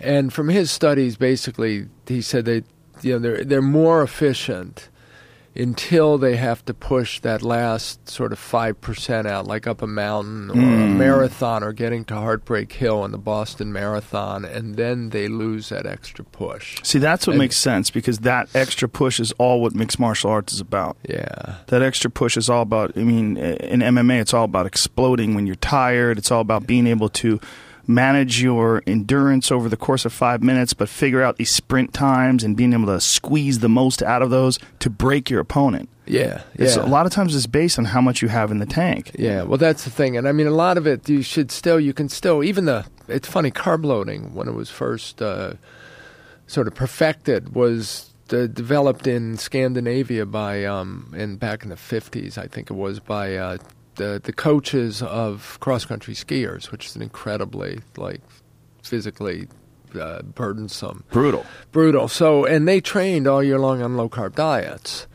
So they would train on low-carb diets, and the idea was they would eat the plate of pasta, the day before the race, and they would maximize their glycogen stores in their liver and in their cells, and then when they needed it, it was there. And has that been proven efficient? I mean, it was a great way for them, but again, the point is they were eating the low-carb diets the rest up until of the year. Then, yeah. And then once marathoners started doing it, everyone thought, well, if marathoners should eat carbs the night before a marathon, we should all eat carbs, and then this idea that carbs are heart healthy came in, and they just took over the world. So, but my area of expertise is by no means like high performance athletes. Right. There are people out there who could talk to you for, and I'll recommend some when we get off. But it's interesting because even when you read the debates about this stuff, what the high performance athletes, I see this in like Outside Magazine and Runner's World and stuff. So there's this fundamental argument that, look, we don't get fat because we eat too much. We get fat because the carbohydrates in our diet causes hormonal metabolic dysregulation that makes us store calories of fat in our fat cells. And that implies that the healthiest diet for those of us who get fat are diets absent, easily digestible carbs and sugars. But if athletes, very high-performing athletes, eat those diets and don't perform better than before, it's not a good diet, and therefore all the rest of it is wrong. And that's just crazy. It's sort of what Lance Armstrong needs to win the Tour de France, whatever it is, doesn't tell me a hell of a lot about why, Shirley McClintock weighs 300 pounds and can't lose that weight unless she gives up carbohydrates. And all of that gets confounded in these discussions. And one of the things I'm constantly doing when I talk about this stuff is saying, you got to keep your eye on the question. Because we were all given different answers to different questions. So what's the best diet for winning the Tour de France or MMA fight? Probably got a lot of the same themes that I'm talking about. But even then, funny, when sugar came in, beginning around the 1890s, and it was cheap and easily available, and beet sugar was available in Germany. Even the German army started testing sugar as a performance enhancer and actually doing sort of trials where they would send troops out with or without sugar for, 30-day marches, and then they would see when they came back which ones had more energy, and the ones who ate more sugar had more energy, and so mountain climbers started using it. Crew coaches started testing it on the crew. Like rowing back then was among the most popular sports in the world, and so they would give their rowers sugar and see if they performed better, which they inevitably did. It's a great performance-enhancing drug. It's a psychoactive drug. It kills pain. It is the joke. It's quick energy. Sugar kills pain? Yeah, that's why we give it to kids. If your baby, was he circumcised? I have girls. Then, okay, not an issue. Yeah. Boys, circumcise them, give them a little bit of sugar. Jesus Christ, I've never heard of that, though. But sugar kills pain? Yeah, it's a distraction. It's a painkiller. I mean, it's wonderful psychoactive properties. No short-term side effects. I mean, must be talking about a very minor Well, killing of the pain. if you start with populations that never consume sugar, so babies never consume it before, you give them a little sugar like on day 3, you can circumcise them, and they're just tripping. They're fine. Hey, cool, take it off. I don't need to live with that. What am I going to use that for? I mean, when you're 3 days old, you got no imagination. Wow. We could talk about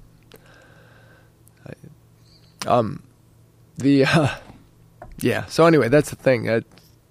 It's that it could be a performance-enhancing drug that would enhance the performance of athletes at the highest level. Doesn't mean it doesn't have long-term chronic effects, Right. just like any other performance-enhancing drug. So there's a big difference between people that are, like, say, climbing K2 that need something to push them forward versus the average person who likes to play racquetball and works a day job and, and that kind of a diet. Yeah, and think about, the athletic trainers who have been telling you, the guys you work out with your whole, the lean, muscular guys who never had an ounce of fat in their lives. Mm-hmm. And they're saying we should all eat carbs or we should all eat sugar because look how well I process it. Mm. And my argument is if you think your body works the same way as your cousin who weighs 300 pounds and the only difference is you exercise more, that's a serious delusion. And, we're different people. I don't know. Do you have siblings? Yes. Are you all built alike? I have a sister, and okay, she's again. she's lean. She works out a little bit, not like I do, but we have good genes in that regard. But when I was a kid, my older brother, mathematician, brilliant guy, but he was always taller, leaner, like you could see the veins on his arms and the ripples on his stomach. Just even when he genetic. was 7 years old. It wasn't genetic because I clearly had the same genes in a different body type. But they vary. Right. Yeah. So when he got to college, he was a rower. He couldn't get over 195 no matter how much he ate. And he used to say, never forget this, I never get stuffed. I just get bored of eating after a few hours. And I was shorter, thicker. I put on weight relatively easily. By the time I was in high school, I weighed 195. When I was playing, Division II college football, I could get up to 237. Wow. And no matter how much I ate, I could not get above 237. And I was 3 inches shorter than he was. We just had different body types. I built muscle easier than he did, and I put on fat easier than he did. And it had nothing to do with how much. We both ate as much as we could. In fact, dinners in our family lasted 18 minutes because it was, my mother was put down enough for 8 people, and if I didn't eat it fast, my brother, yeah, exactly. Start at 7, over at 7:18, right? No matter what she served.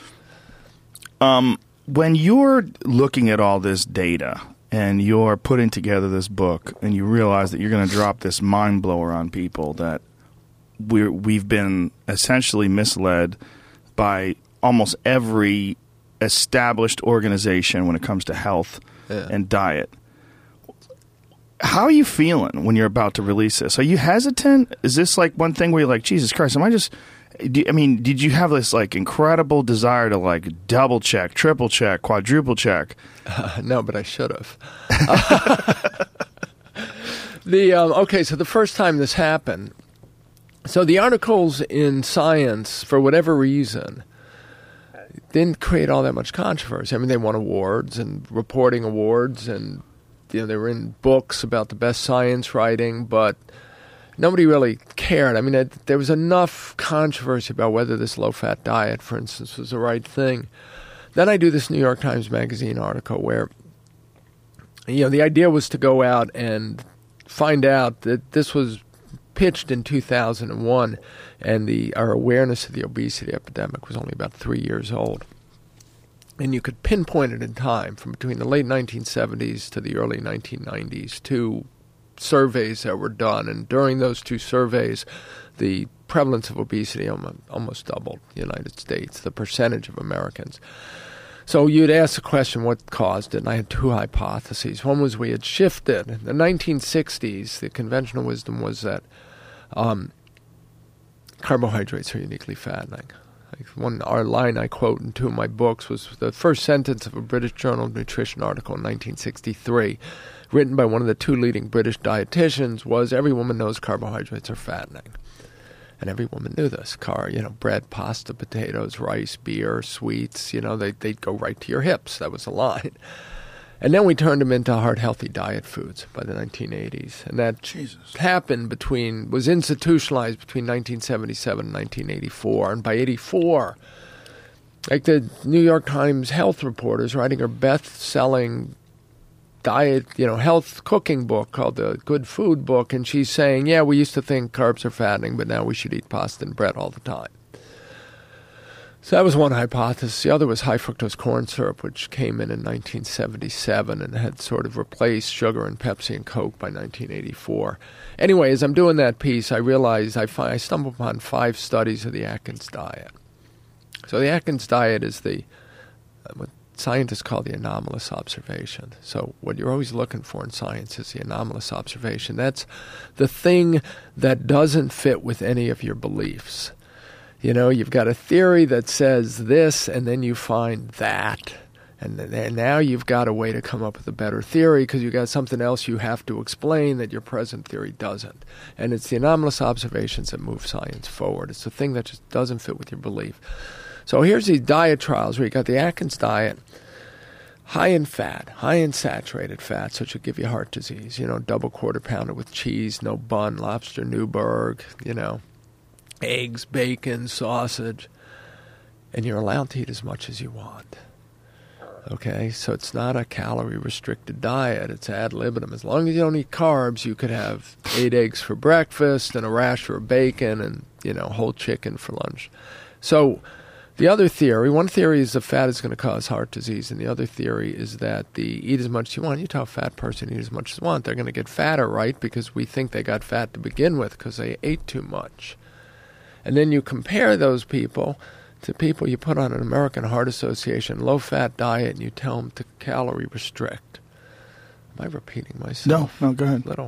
No, go ahead. The ice cream scoop size of tuna salad on the lettuce patty thing that we all went through at some point in our life. Maybe not you if you were naturally lean. Anyway, in all 5 of these trials, and they'd been done but not published yet, and they'd been presented at conferences, the people on the Atkins diet not only lost more weight than the ones on the calorie-restricted American Heart Association low-fat diet that all American people were supposed to be eating. So that refutes the eating too much hypothesis, because these guys on the Atkins diet can eat as much as they want, but their heart disease risk factors were better. Okay, so they're supposed to die of heart disease. You eat the bacon, it clogs your arteries, you fall over dead, but they were healthier. So it refutes the heart disease thing too. So there's the anomalous observation. How do you explain that? If dietary fat causes heart disease and eating too much causes obesity. So I write this article.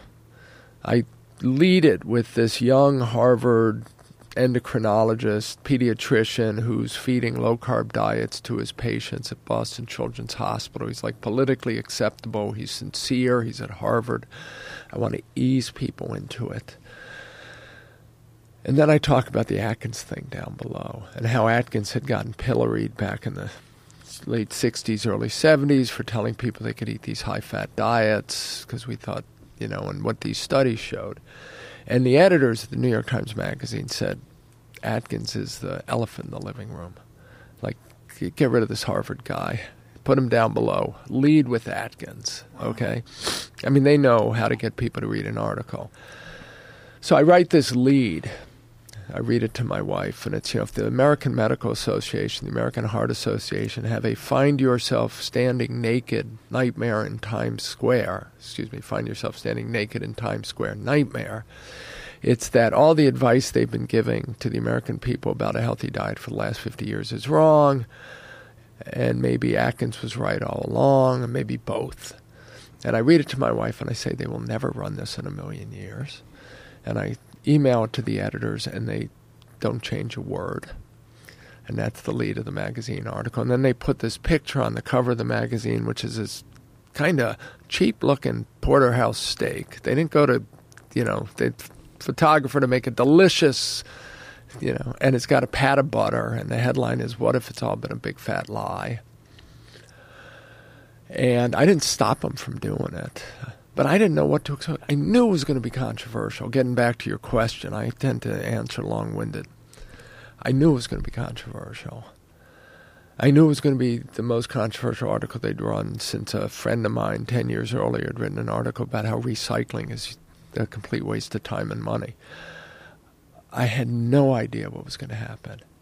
No idea. And I compare it to my boxing career. Okay? When I was younger, when I was at Harvard, my best friend was a boxer. He was a street fighter from Manhattan, a Puerto Rican kid, and a wonderful guy. I mean, everyone in school loved him. And then he taught me how to box, and we used to, box in the gym, and I would do this sort of Muhammad Ali imitation because that's what I thought boxing was in 1977. Then he actually had an amateur fight in Lowell, Mass. in March 1977. He got killed in the fight. Jesus.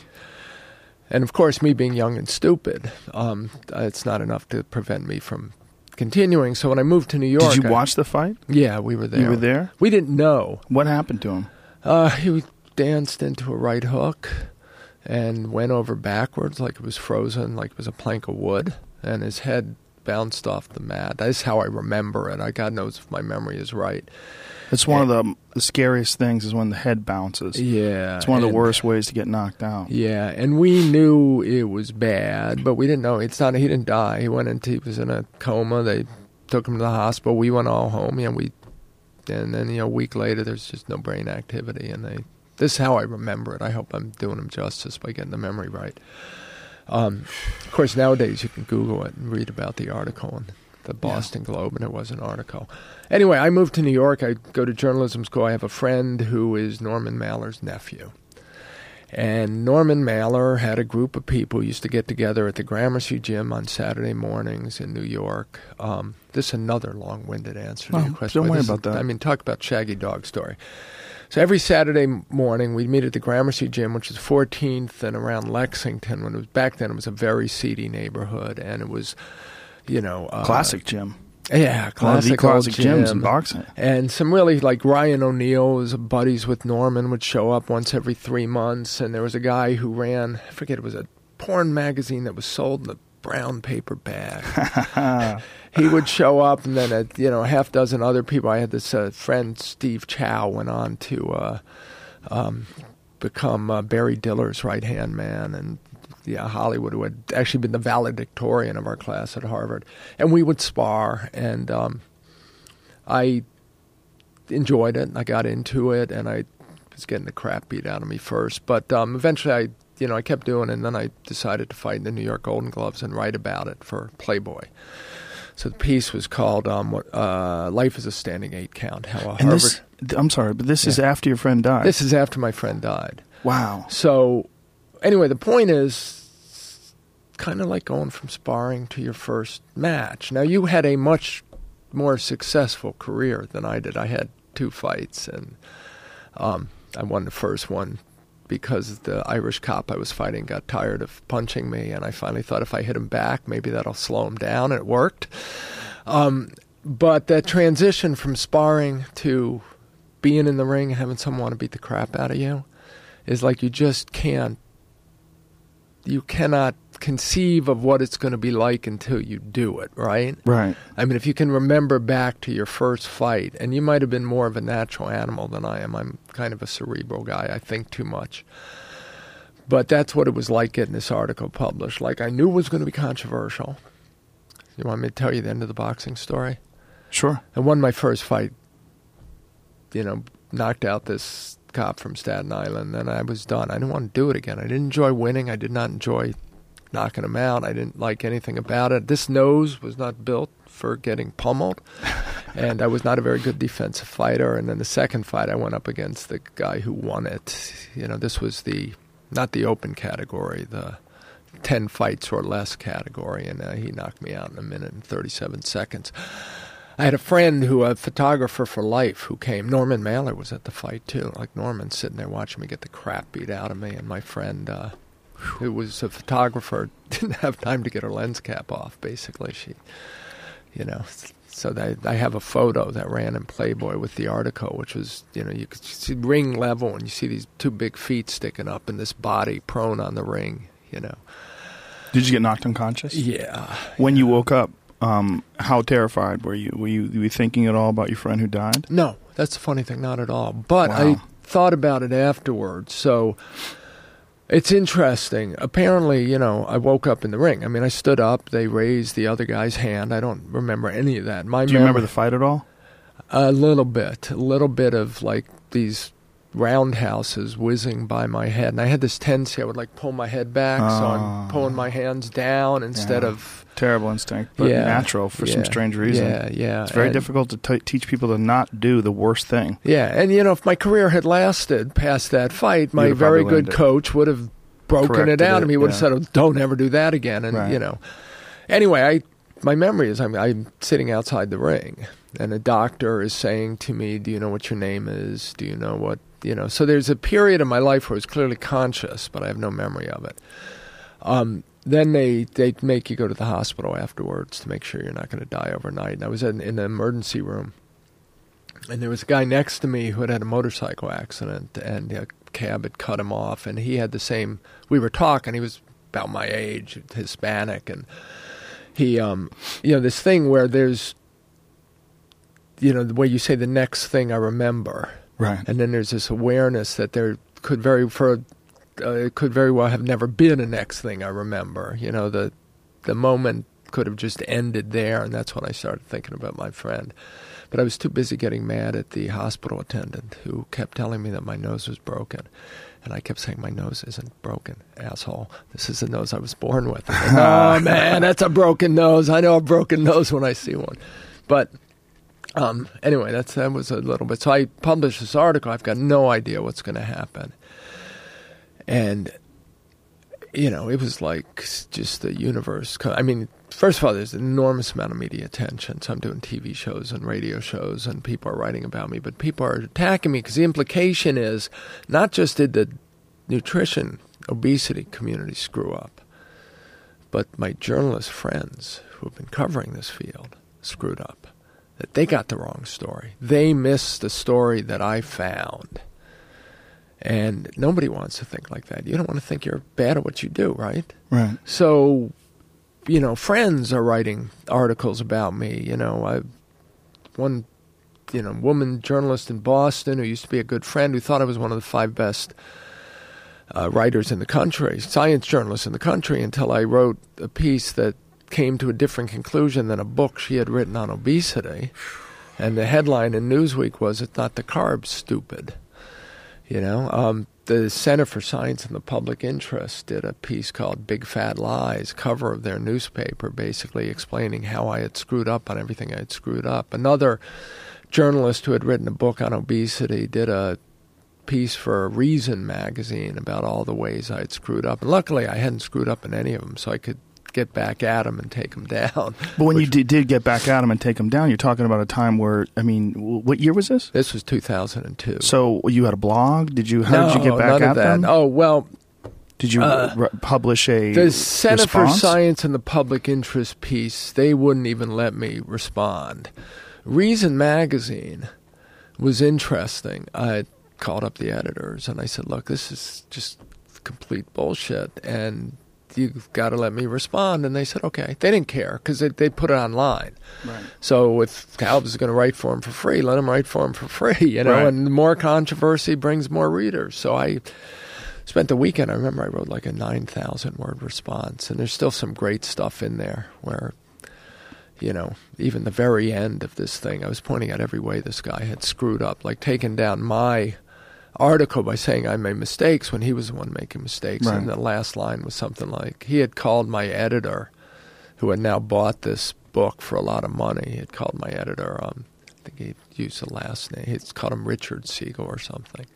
So the last line of the book wasn't just the final word. My editor's name is not Richard Siegel. It's John, period, 9,000-word takedown. And this guy ended up never writing for Reason magazine again. Congratulations. Yeah. He got rid of an asshole. So, and it also just, it's the human ego is shocking and horrifying, because that's the only reason why someone would look at what you wrote and step back and look at what they wrote and decide to attack. Instead of deciding to go, wow, this guy went deep with this research, I need to really look at this, and I need to really find out whether or not I've been incorrect, and I need to really reevaluate what kind of advice I've been giving to humans. Think about the hundreds of thousands or maybe even millions of people that have read articles from these people that gave them poor advice, and that advice adversely affected their health directly. Yeah. But again, instead, they cover their ass. We're not programmed to do that. They are we. That's we what need you always got to mushrooms. remembering. Dietary mushrooms. Yeah. Remember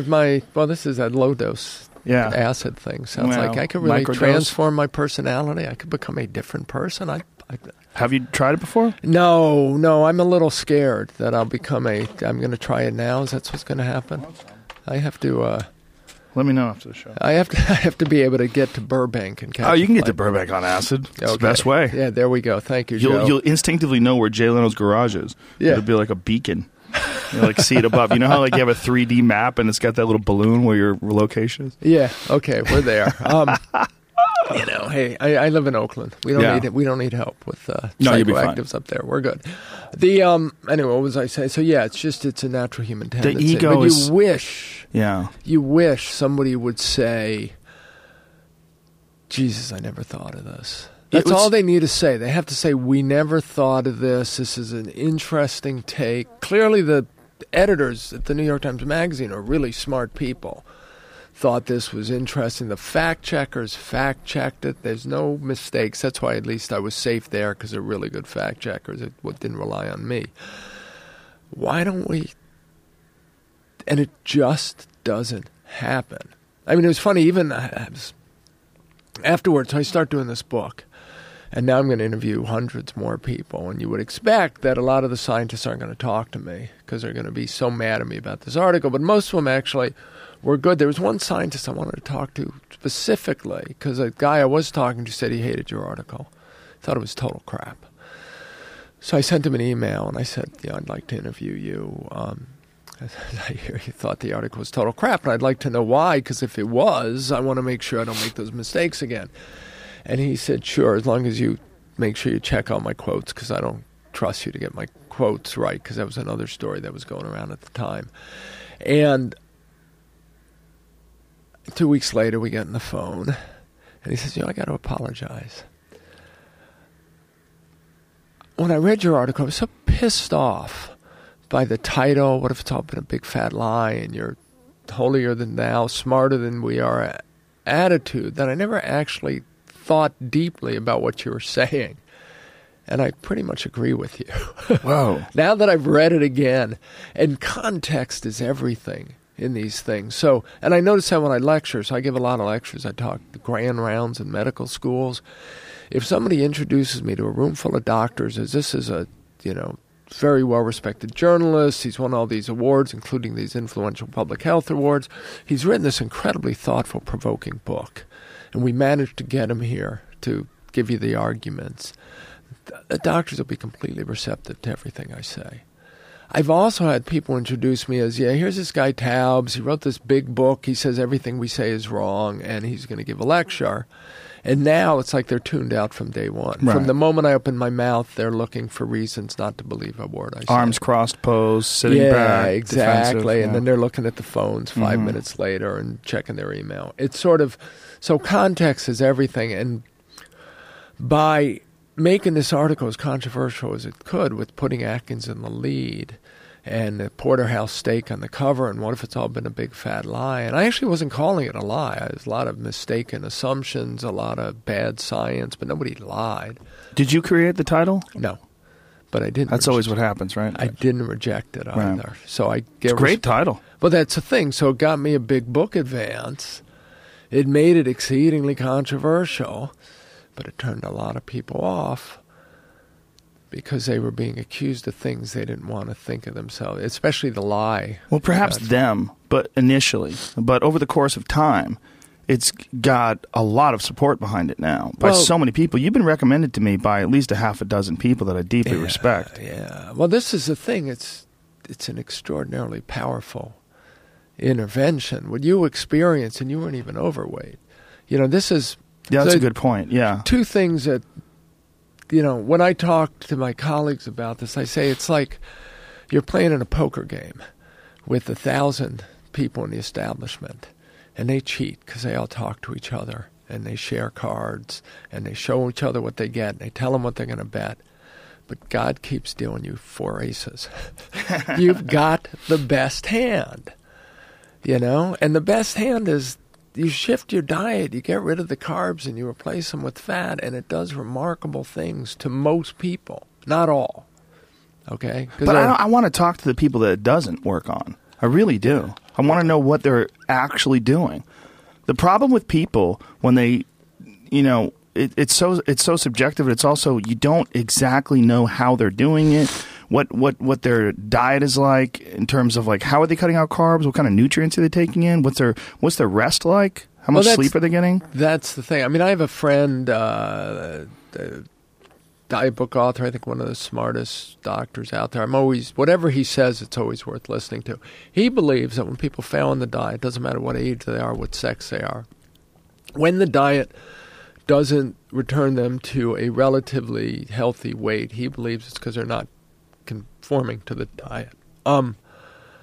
I disagree with him, actually. But again, he's talking about any diet, period? No, the low-carb, high-fat diet. So, maybe they're eating too many nuts and there's carbs in nuts, or maybe they're lying to him about what they're doing, or they're still having the occasional sweet. And clearly there are people who try to compromise on these diets. So by compromise, I mean, you've been hearing so long that fat is bad for you. So I'm going to restrict, sugar and grain and starches, but I'm also going to restrict fat. Now you're eating skinless chicken breasts with green vegetables, and you're not even putting butter on it, and it tastes awful, and nobody's going to stick to that diet anyway. And in order to give the skinless chicken breast some flavor, you got to marinate it in some sugar marinade. Right. So, and the protein, and you don't want to eat a high-protein diet because you're going to convert the protein to glucose, some of those amino acids, and that's going to raise blood sugar, and that could be a problem.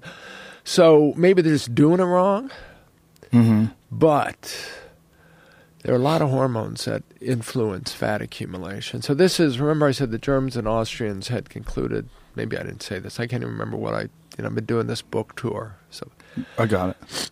Germans and Austrian research said, look, this has got to be a hormonal metabolic issue. The whole idea that it's just calories in, calories out it's an explanation. It's like somebody gets heavier, they take in more calories than they expend. We know that. It's like somebody accumulates energy in their fat tissue, they're accumulating energy in their body, which means they're taking in energy more than they expend. That's just a description of what happens. It says nothing about why. There clearly hormones play a huge role in fat accumulation, or men and women would look identical. Okay, so boys go through puberty, they lose fat and gain muscle. Girls go through puberty, they gain fat in very specific places, like not everywhere, places designed to drive the boys crazy and get some procreation going. And that's all hormonal. It's all estrogen in the girls, testosterone in the boys, little mix going on. It doesn't matter how many calories they're consuming. So these Germans and Austrians would say it's clearly a hormonal thing. I mean, the only way you could explain obesity is a hormonal dysregulation. And then in the 60s, we learned that insulin controls fat accumulation, dominant hormone. But these other hormones play a role as well. So stress hormones play a role, and sex hormones play a role. So estrogen and testosterone both inhibit an enzyme called lipoprotein lipase that, when it's on your fat cells, basically pulls fat out of the circulation and into the cell. That's a simplistic way to put it. So when you're pumping out estrogen and testosterone, you're inhibiting this enzyme, which inhibits fat accumulation. Then you get older. You secrete less these hormones. Women go through menopause, they secrete less estrogen. The lipoprotein lipase is upregulated on their fat cells, so you get more of it, so it just starts accumulating fat, no matter how much the woman wants to eat or exercise. And this is why they put on fat when they get older. I think women are programmed to put on fat when they're pregnant. Men are never really programmed to put on fat, but women have a fat accumulation program when they're pregnant, and it sort of kicks in a little bit as they go through menopause. And so I think historically, when you look at the anecdotal evidence, older women have a much harder time losing excess body fat, even on very carbohydrate-restricted ketogenic diets, and it would be completely understandable. And the argument I make is that this would still be the best diet, still be the leanest they could be, for all intents and purposes by getting rid of carbs, but it does not mean that it's going to work or it's going to work as much as they want it to because of these other sex hormones and the influence on, body fat as well. And perhaps the only way to adjust that would be extreme exercise, right? Like they'd have to go crazy CrossFit or start running up hills with weights on them or something. And that's a question, I don't know. And that wouldn't address it. That would be sort of a temporary fix. So you might be able to, stimulate some more even testosterone production. I mean, but... Temporary fix unless you continue that activity. Yeah, but the problem is if it may be virtually, again, here's my issue with I don't know.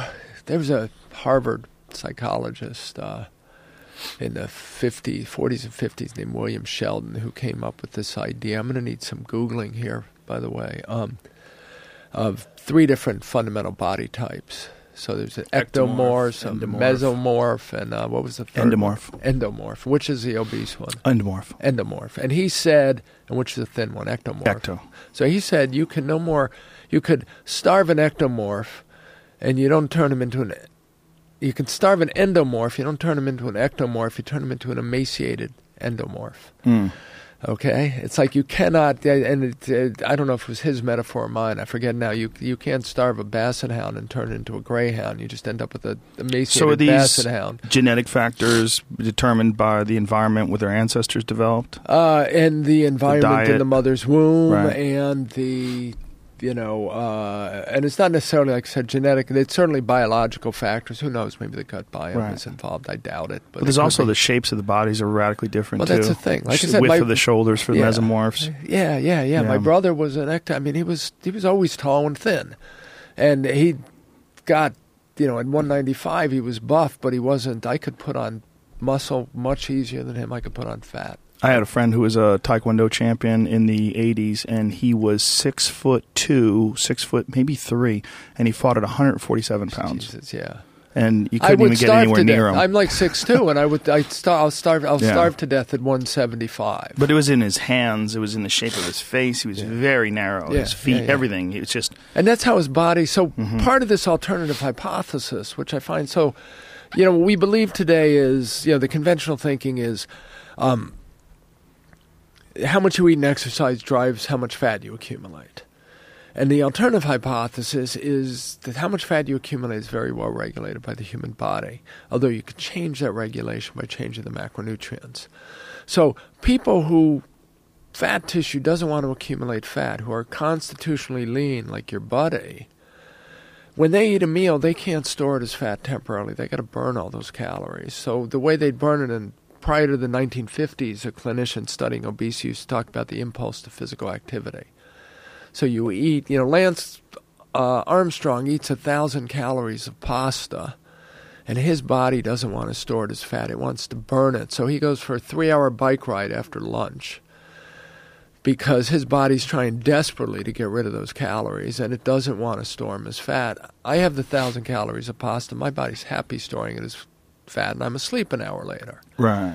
But I'm not thicker and fatter than Armstrong because I'm asleep.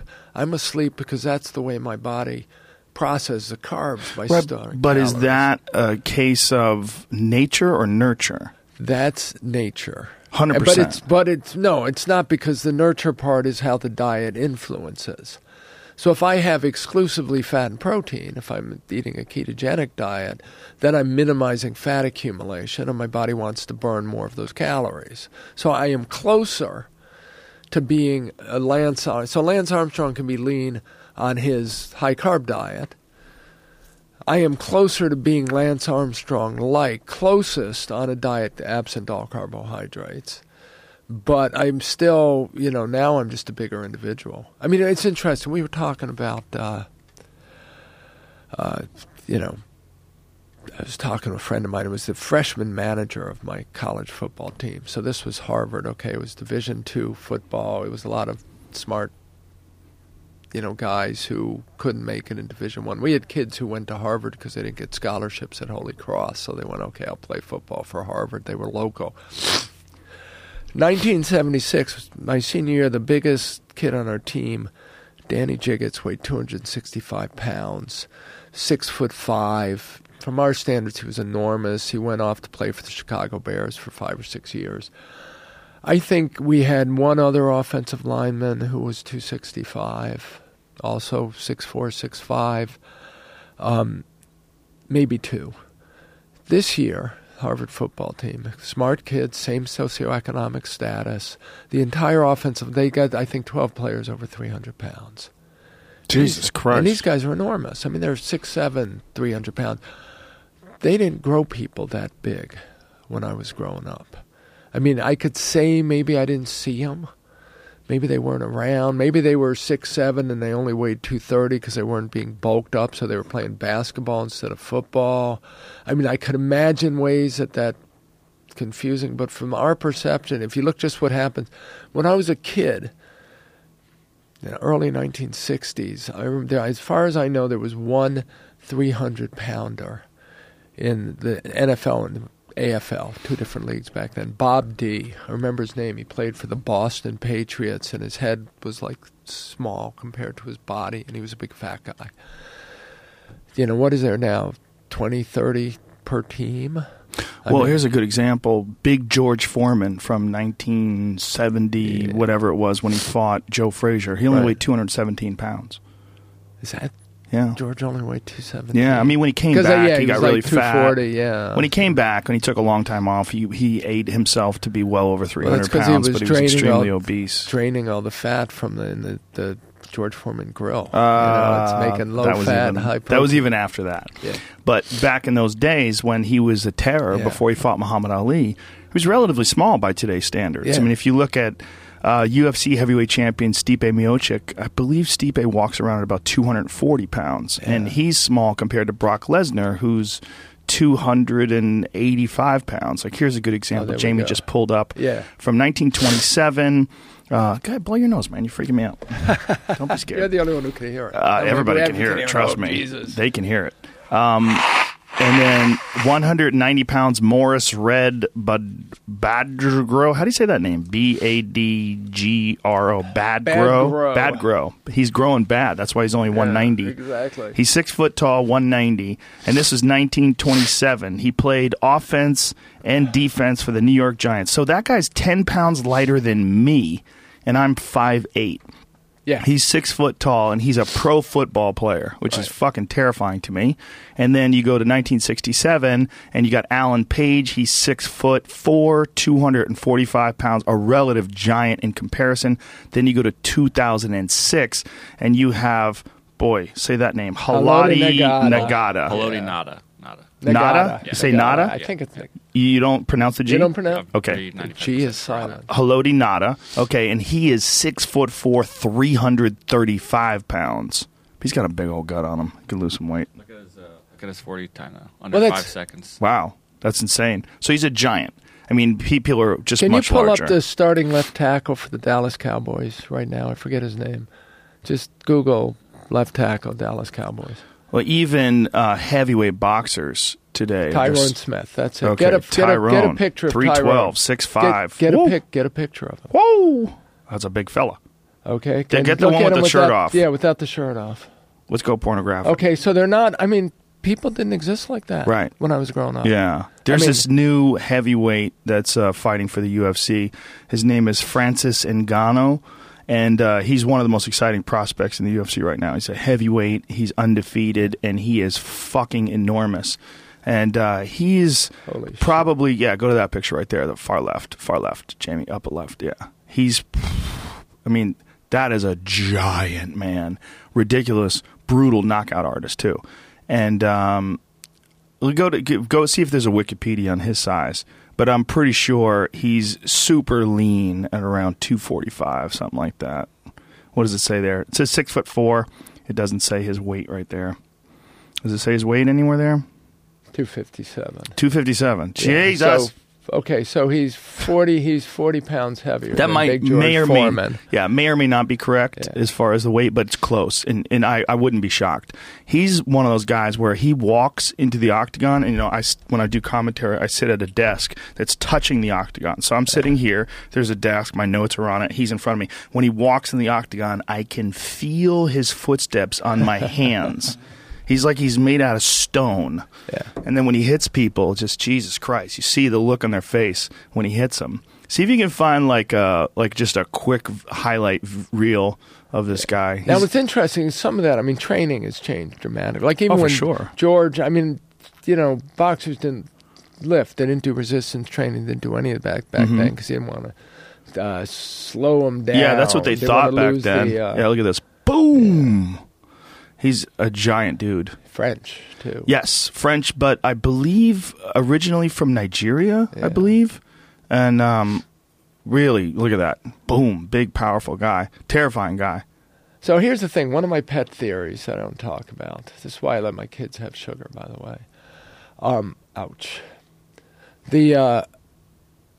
Okay, so one of the things that happens when you increase insulin, so the idea is sugar causes insulin resistance, that results in chronic increases in insulin levels. So insulin stimulates fat accumulation, but it also stimulates secretion of it's called insulin-like growth hormone, which is similar to growth hormone. So the reason we grow is not because growth hormone drives tissues and skeletal muscle to grow, but it drives insulin-like growth factor, which then works on a local level. So if you have more insulin in your system, you're going to have more insulin-like growth factor, and it's going to be more bioavailable. There's these proteins called binding proteins that float around the bloodstream, and they'll bind to IGF, insulin-like growth factor, and make it so it can't get into cells or can't bind to the receptors. So you would expect, as populations become more insulin resistant, you would expect them to grow, to be taller as well as thicker and fatter and more diabetic. And one of the classic observations, as populations become westernized, they get taller. And this, you look at medical records or army records from, the Civil War, and all the men were like 5'6". And, now clearly the average height has gone up, and it's kind of leveled off a bit in the United States, but there's still countries in Europe where it's gotten higher. And one of the things that freaks me out is when I go to Europe nowadays, and you're walking around a lot of Scandinavians, and I feel petite. In Holland. The average man in Holland is over 6 foot tall. Yeah, when I was growing up, I was definitively tall, and now I haven't shrunk, I don't think. I might be getting there. And now it's just like everyone seems 6'4", 6'5". So the conventional thinking is they get more calories, they get more protein. You need the protein for the growth and the calories, and that's kind of the explanation.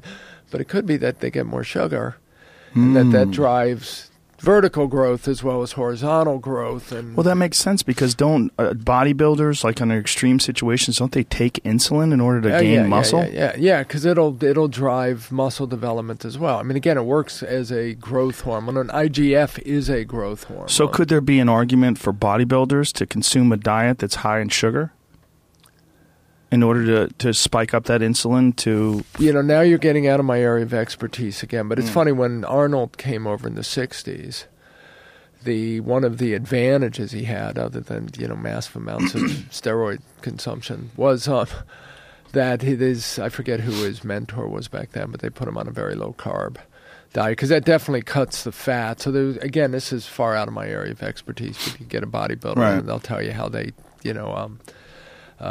oscillate between high carbs for development, high fat to cut the fat and get down to... I had this debate. Do you know Alan Aragon? No. Yeah, I know who that guy is. Yeah, so Alan, we had a debate. Yeah, he's very skeptical. It's a kind way to put it. And I think it's a bit of a... I don't get it. I always wanted to ask him, like, Alan, that this isn't...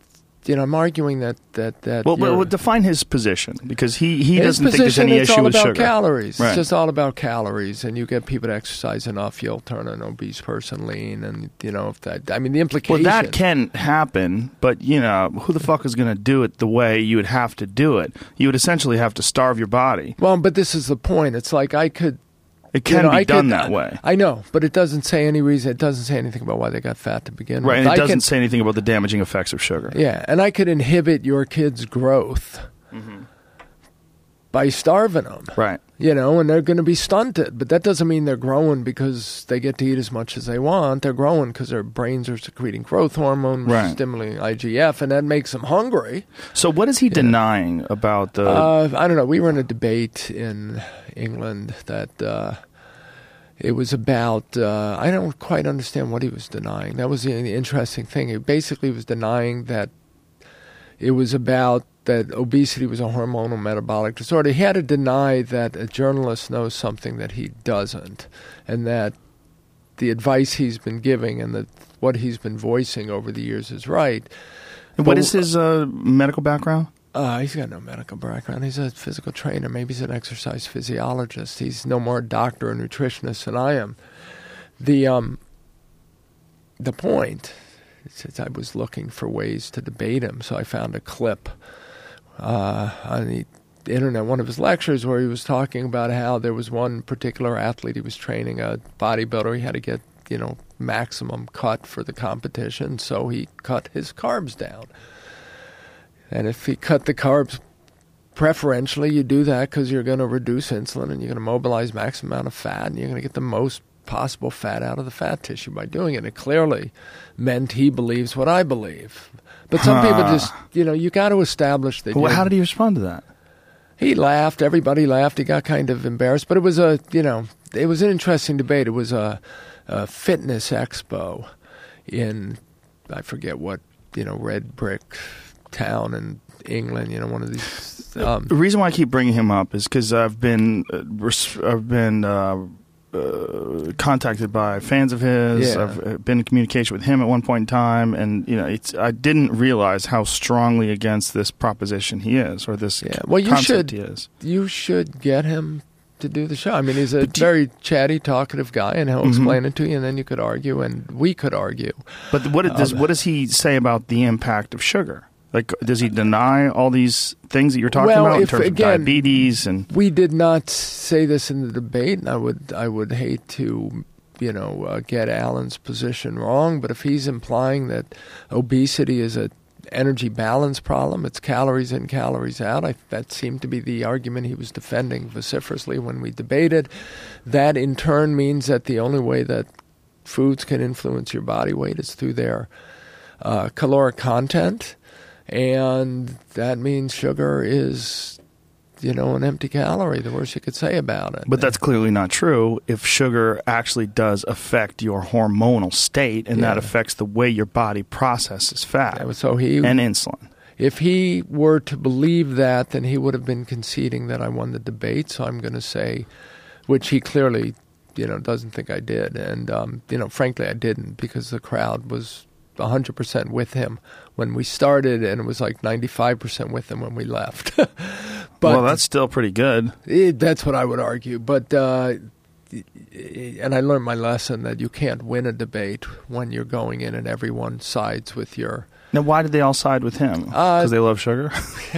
Now, what was on? Remember, it wasn't about sugar. It was about the cause of obesity. Right. We were actually debating different things. It was it was a weird situation. I think I may have blocked it out of my head, but we were debating.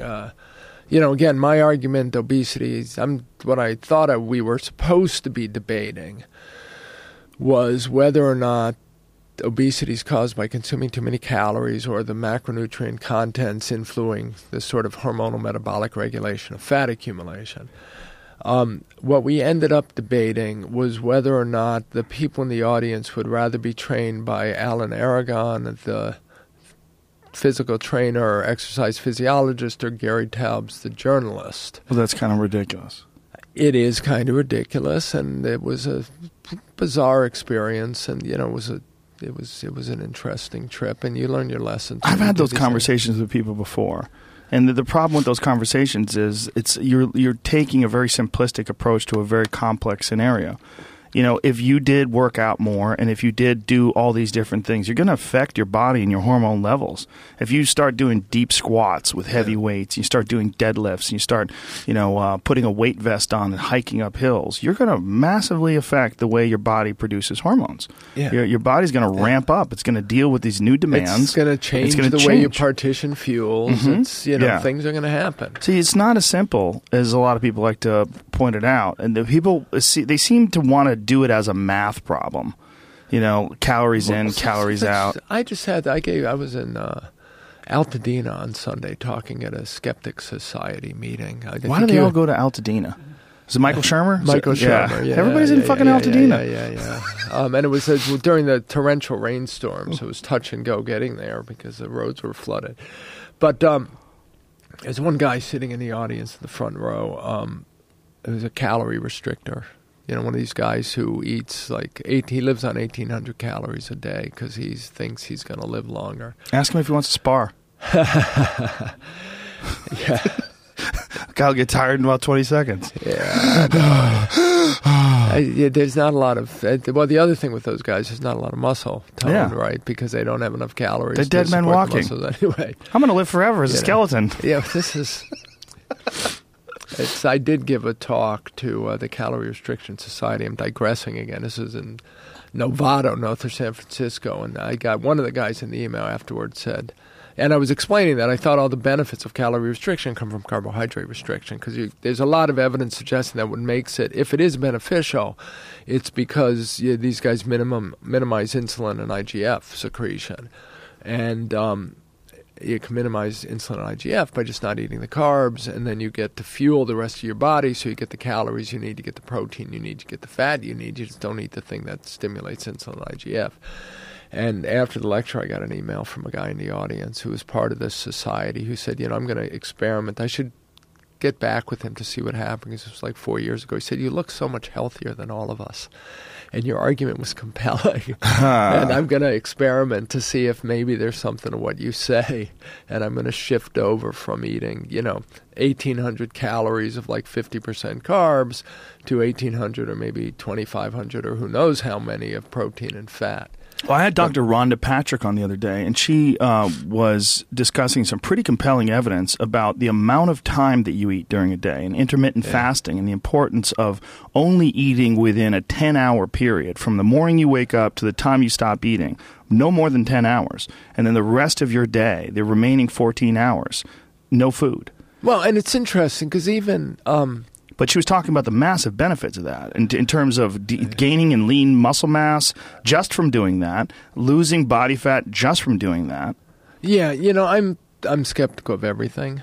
I try to be as skeptical of my ideas as others, although people say I fail. But I haven't read those studies closely. Well, I'll get them to you. I'll get them to you after we get out of here. I'll send them to you and send you the actual podcast itself. I think you'll find it pretty fascinating. Yeah, and...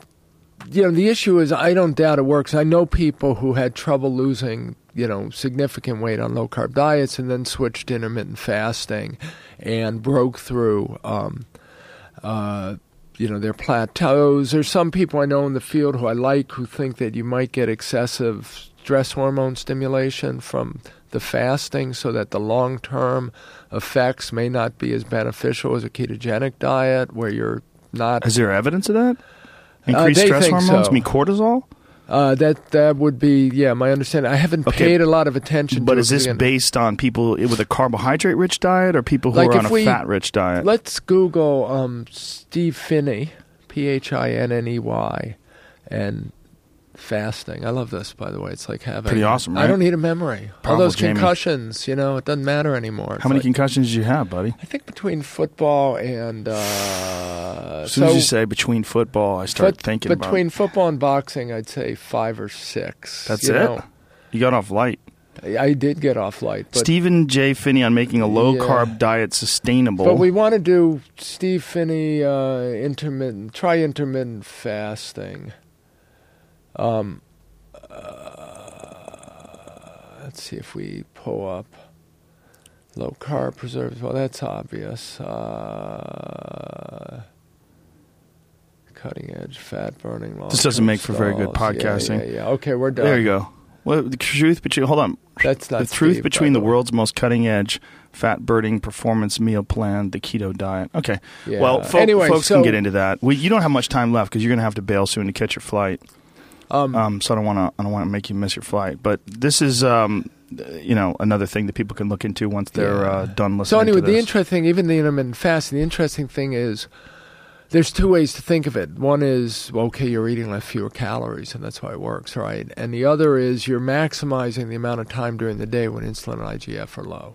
And so Okay, you but not maximize- necessarily when you're saying eating fewer calories, because that's not necessarily what they're talking about. What they're Exactly. talking about is taking time, allowing your body to process all those nutrients, Yeah. and not using the resources that could be developing muscle Right. and building your body up. So that would account for the increase in lean muscle mass simply by following this intermittent fasting program. Right. Although it's interesting, I don't know if you had this experience when you went on the ketogenic diet. So when I went, because you often read people say, well, you lose. I was looking at a study today that was done, a 1-week study done 1967, where they lost more protein on the ketogenic diet than a calorie-restricted diet. They were all calorie-restricted.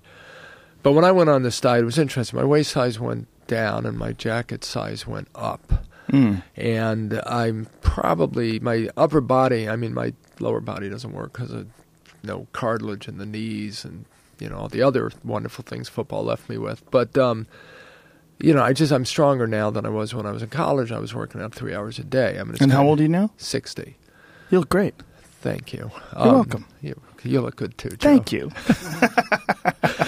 But anyway, so what's the point? The point is, by changing the time at which you're eating, and I believe you could probably eat just as many calories, maybe you could eat more calories by doing it. It's not a calorie thing. It's a how does your body respond to having more time at low insulin levels, Right. basically, and more time at low IGF levels.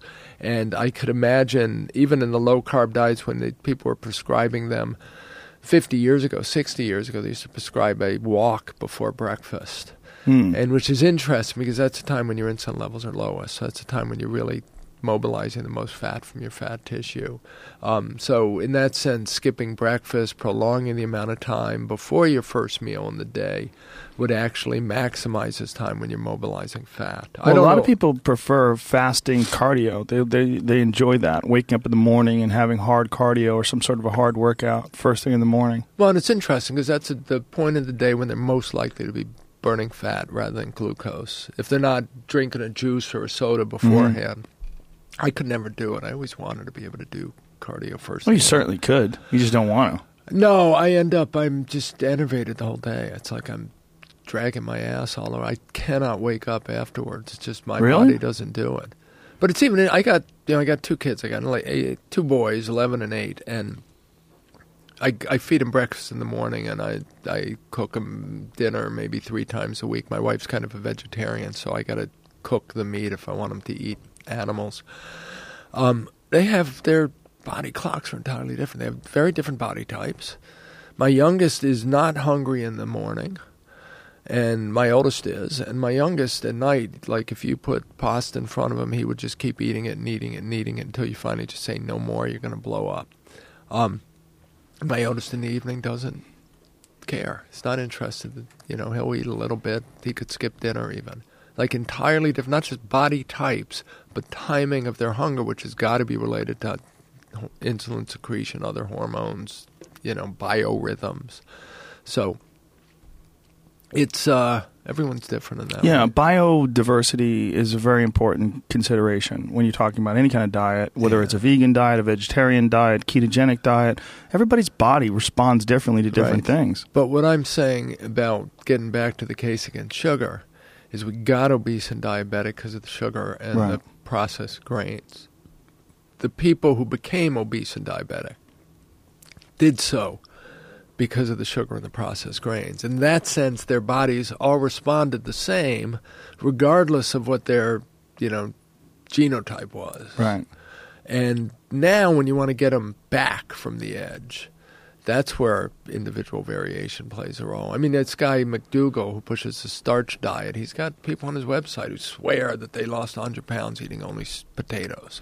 Don't you think, though, that a lot of people, when you start concentrating on losing weight and concentrating on being healthy and concentrating on your diet. You make a concerted effort sort of across the board. So if you just go, I'm only going to eat sweet potatoes and I'm going to go on, like just the very act of considering your diet and being conscientious has an effect. Well, it has an effect in many ways. One of them is you do consistent things there are consistent things that you don't do.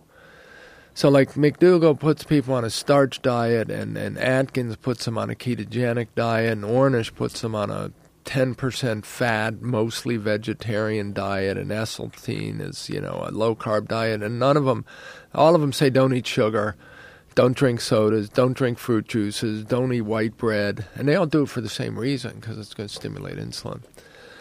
So, and then when they benefit, you don't know if they benefited because they didn't eat meat, or they didn't eat, gluten, or they didn't eat sugar and white bread, and, So the question then would become, and even if the ones who benefited, like on the McDougall diet, the thing that makes me suspicious is the people always say, I tried Atkins and it didn't work for me. And did they really try it? Did they try it, lost 60 pounds, and then went back to eating carbs and gained it back and said the diet failed? Did they just find it too hard to live without their pastries? But once McDougall came along and put them on a potato diet, or did he just tell them to say that because he wants to point out that this works for people that low carb doesn't? You just never know. I mean, It's a crazy, crazy world. Yeah, it's very hard to tell when you're dealing with anecdotal evidence, right? Yeah. It's very, very hard to tell when you're dealing with personal experiences about what someone says they did versus what they actually did. Yeah, well, that's what nobody knows. And one of the great flaws, there's tons we could talk about the flaws in nutrition research for, another 3 hours. That'll be our next podcast. No, it's interesting because I'm doing this talk with you. I've never done a 2-3 hour podcast before, and you're still laser focused. And I could imagine, I think I wouldn't want to get in the ring with you.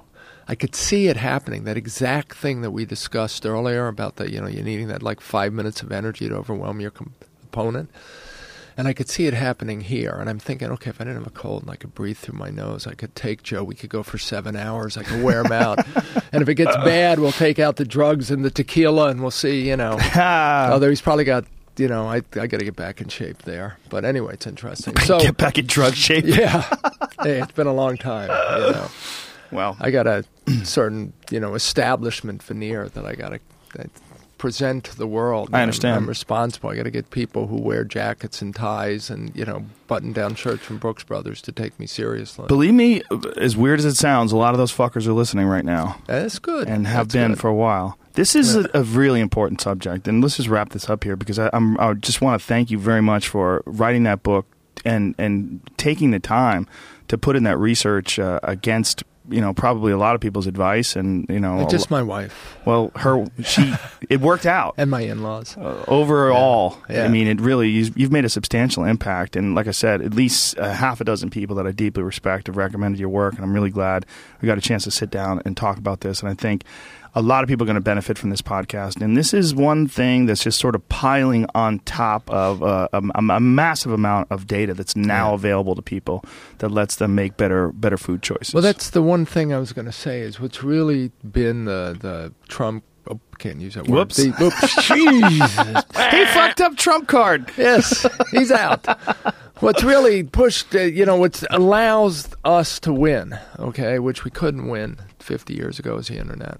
Yes. And people can try these diets. Remember I said, we're dealt 4 aces. The fact is you go on these diets, it helps people, and it helps them a lot. Not everyone. And we got distracted, and some people, I don't know, maybe some people just have bad reactions to cutting out all the carbs. But for most people, some significant proportion, they give up the carbs, they're healthier. And then they can talk about it on the internet, and they could share with people, and they don't have to live in the same town or go to the same school. So the word gets out, and then other people want to be helped. And, even with physicians, it's like I got these doctors saying, you made medicine fun for me again because I can help people. And that, too, gets spread around the internet. And, they, you create clusters and Facebook groups, and it just... You create momentum. And you break out of the gatekeepers. Yes. It's no longer, it's no longer just, did I or did I not get into the medical journal? Was I influential enough to write this review? It's like, wait a minute, you said this, but... Look at what happened to my neighbor. Right. I want that to happen to me. Right. And so you get this kind of revolution. It's slow, and it takes time, and there's a lot of resistance. And the vegetarian community, they resist it because the implication is that a lot of people will be healthier if they eat animals. It's Michael Pollan's, eat food, not too much, mostly plants. And for the obese, diabetic individuals in the country, which represent virtually 50% of Americans, maybe mostly animals. Well, I'm hoping, though, that with there's been some really significant breakthroughs over the last few years with factory-produced meat that does not involve any animals dying. They can take initial meat from a dead animal and reproduce it in factories. And I think we're probably just a couple of years away from mass production of something like that. It's interesting. One of the things that worry me is they're going to make low-fat meat, right? I don't know. I mean, maybe with what's going on right now and the understanding that people have today versus what they had only 5 or 6 years ago.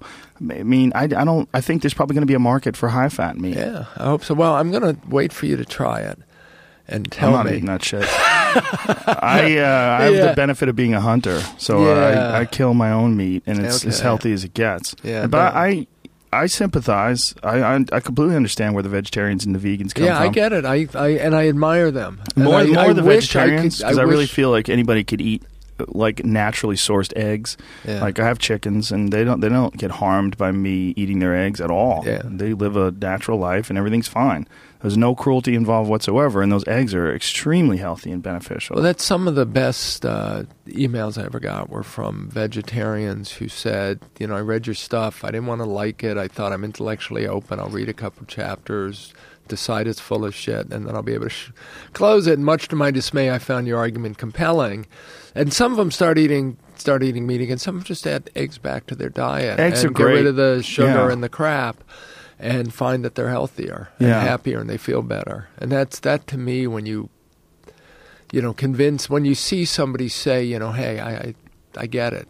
I do see your point. I can change. Well, I feel like for people, eggs are the best compromise because you can easily digest them. There's very few issues whatsoever with that. And again, if you have a yard, you could have your own chickens. Well, that's not only that. You can make they're like quick. I mean, you could scramble 4 eggs in the morning in almost as much time as it takes to pour cereal into a bowl and get the milk out of the refrigerator. Absolutely, yeah. So it's not like I don't have time to eat. Right. They don't take a lot of work to be good. Some people, my oldest son, I can't get him to eat an egg unless it's got matzah mixed in and maple syrup poured on it.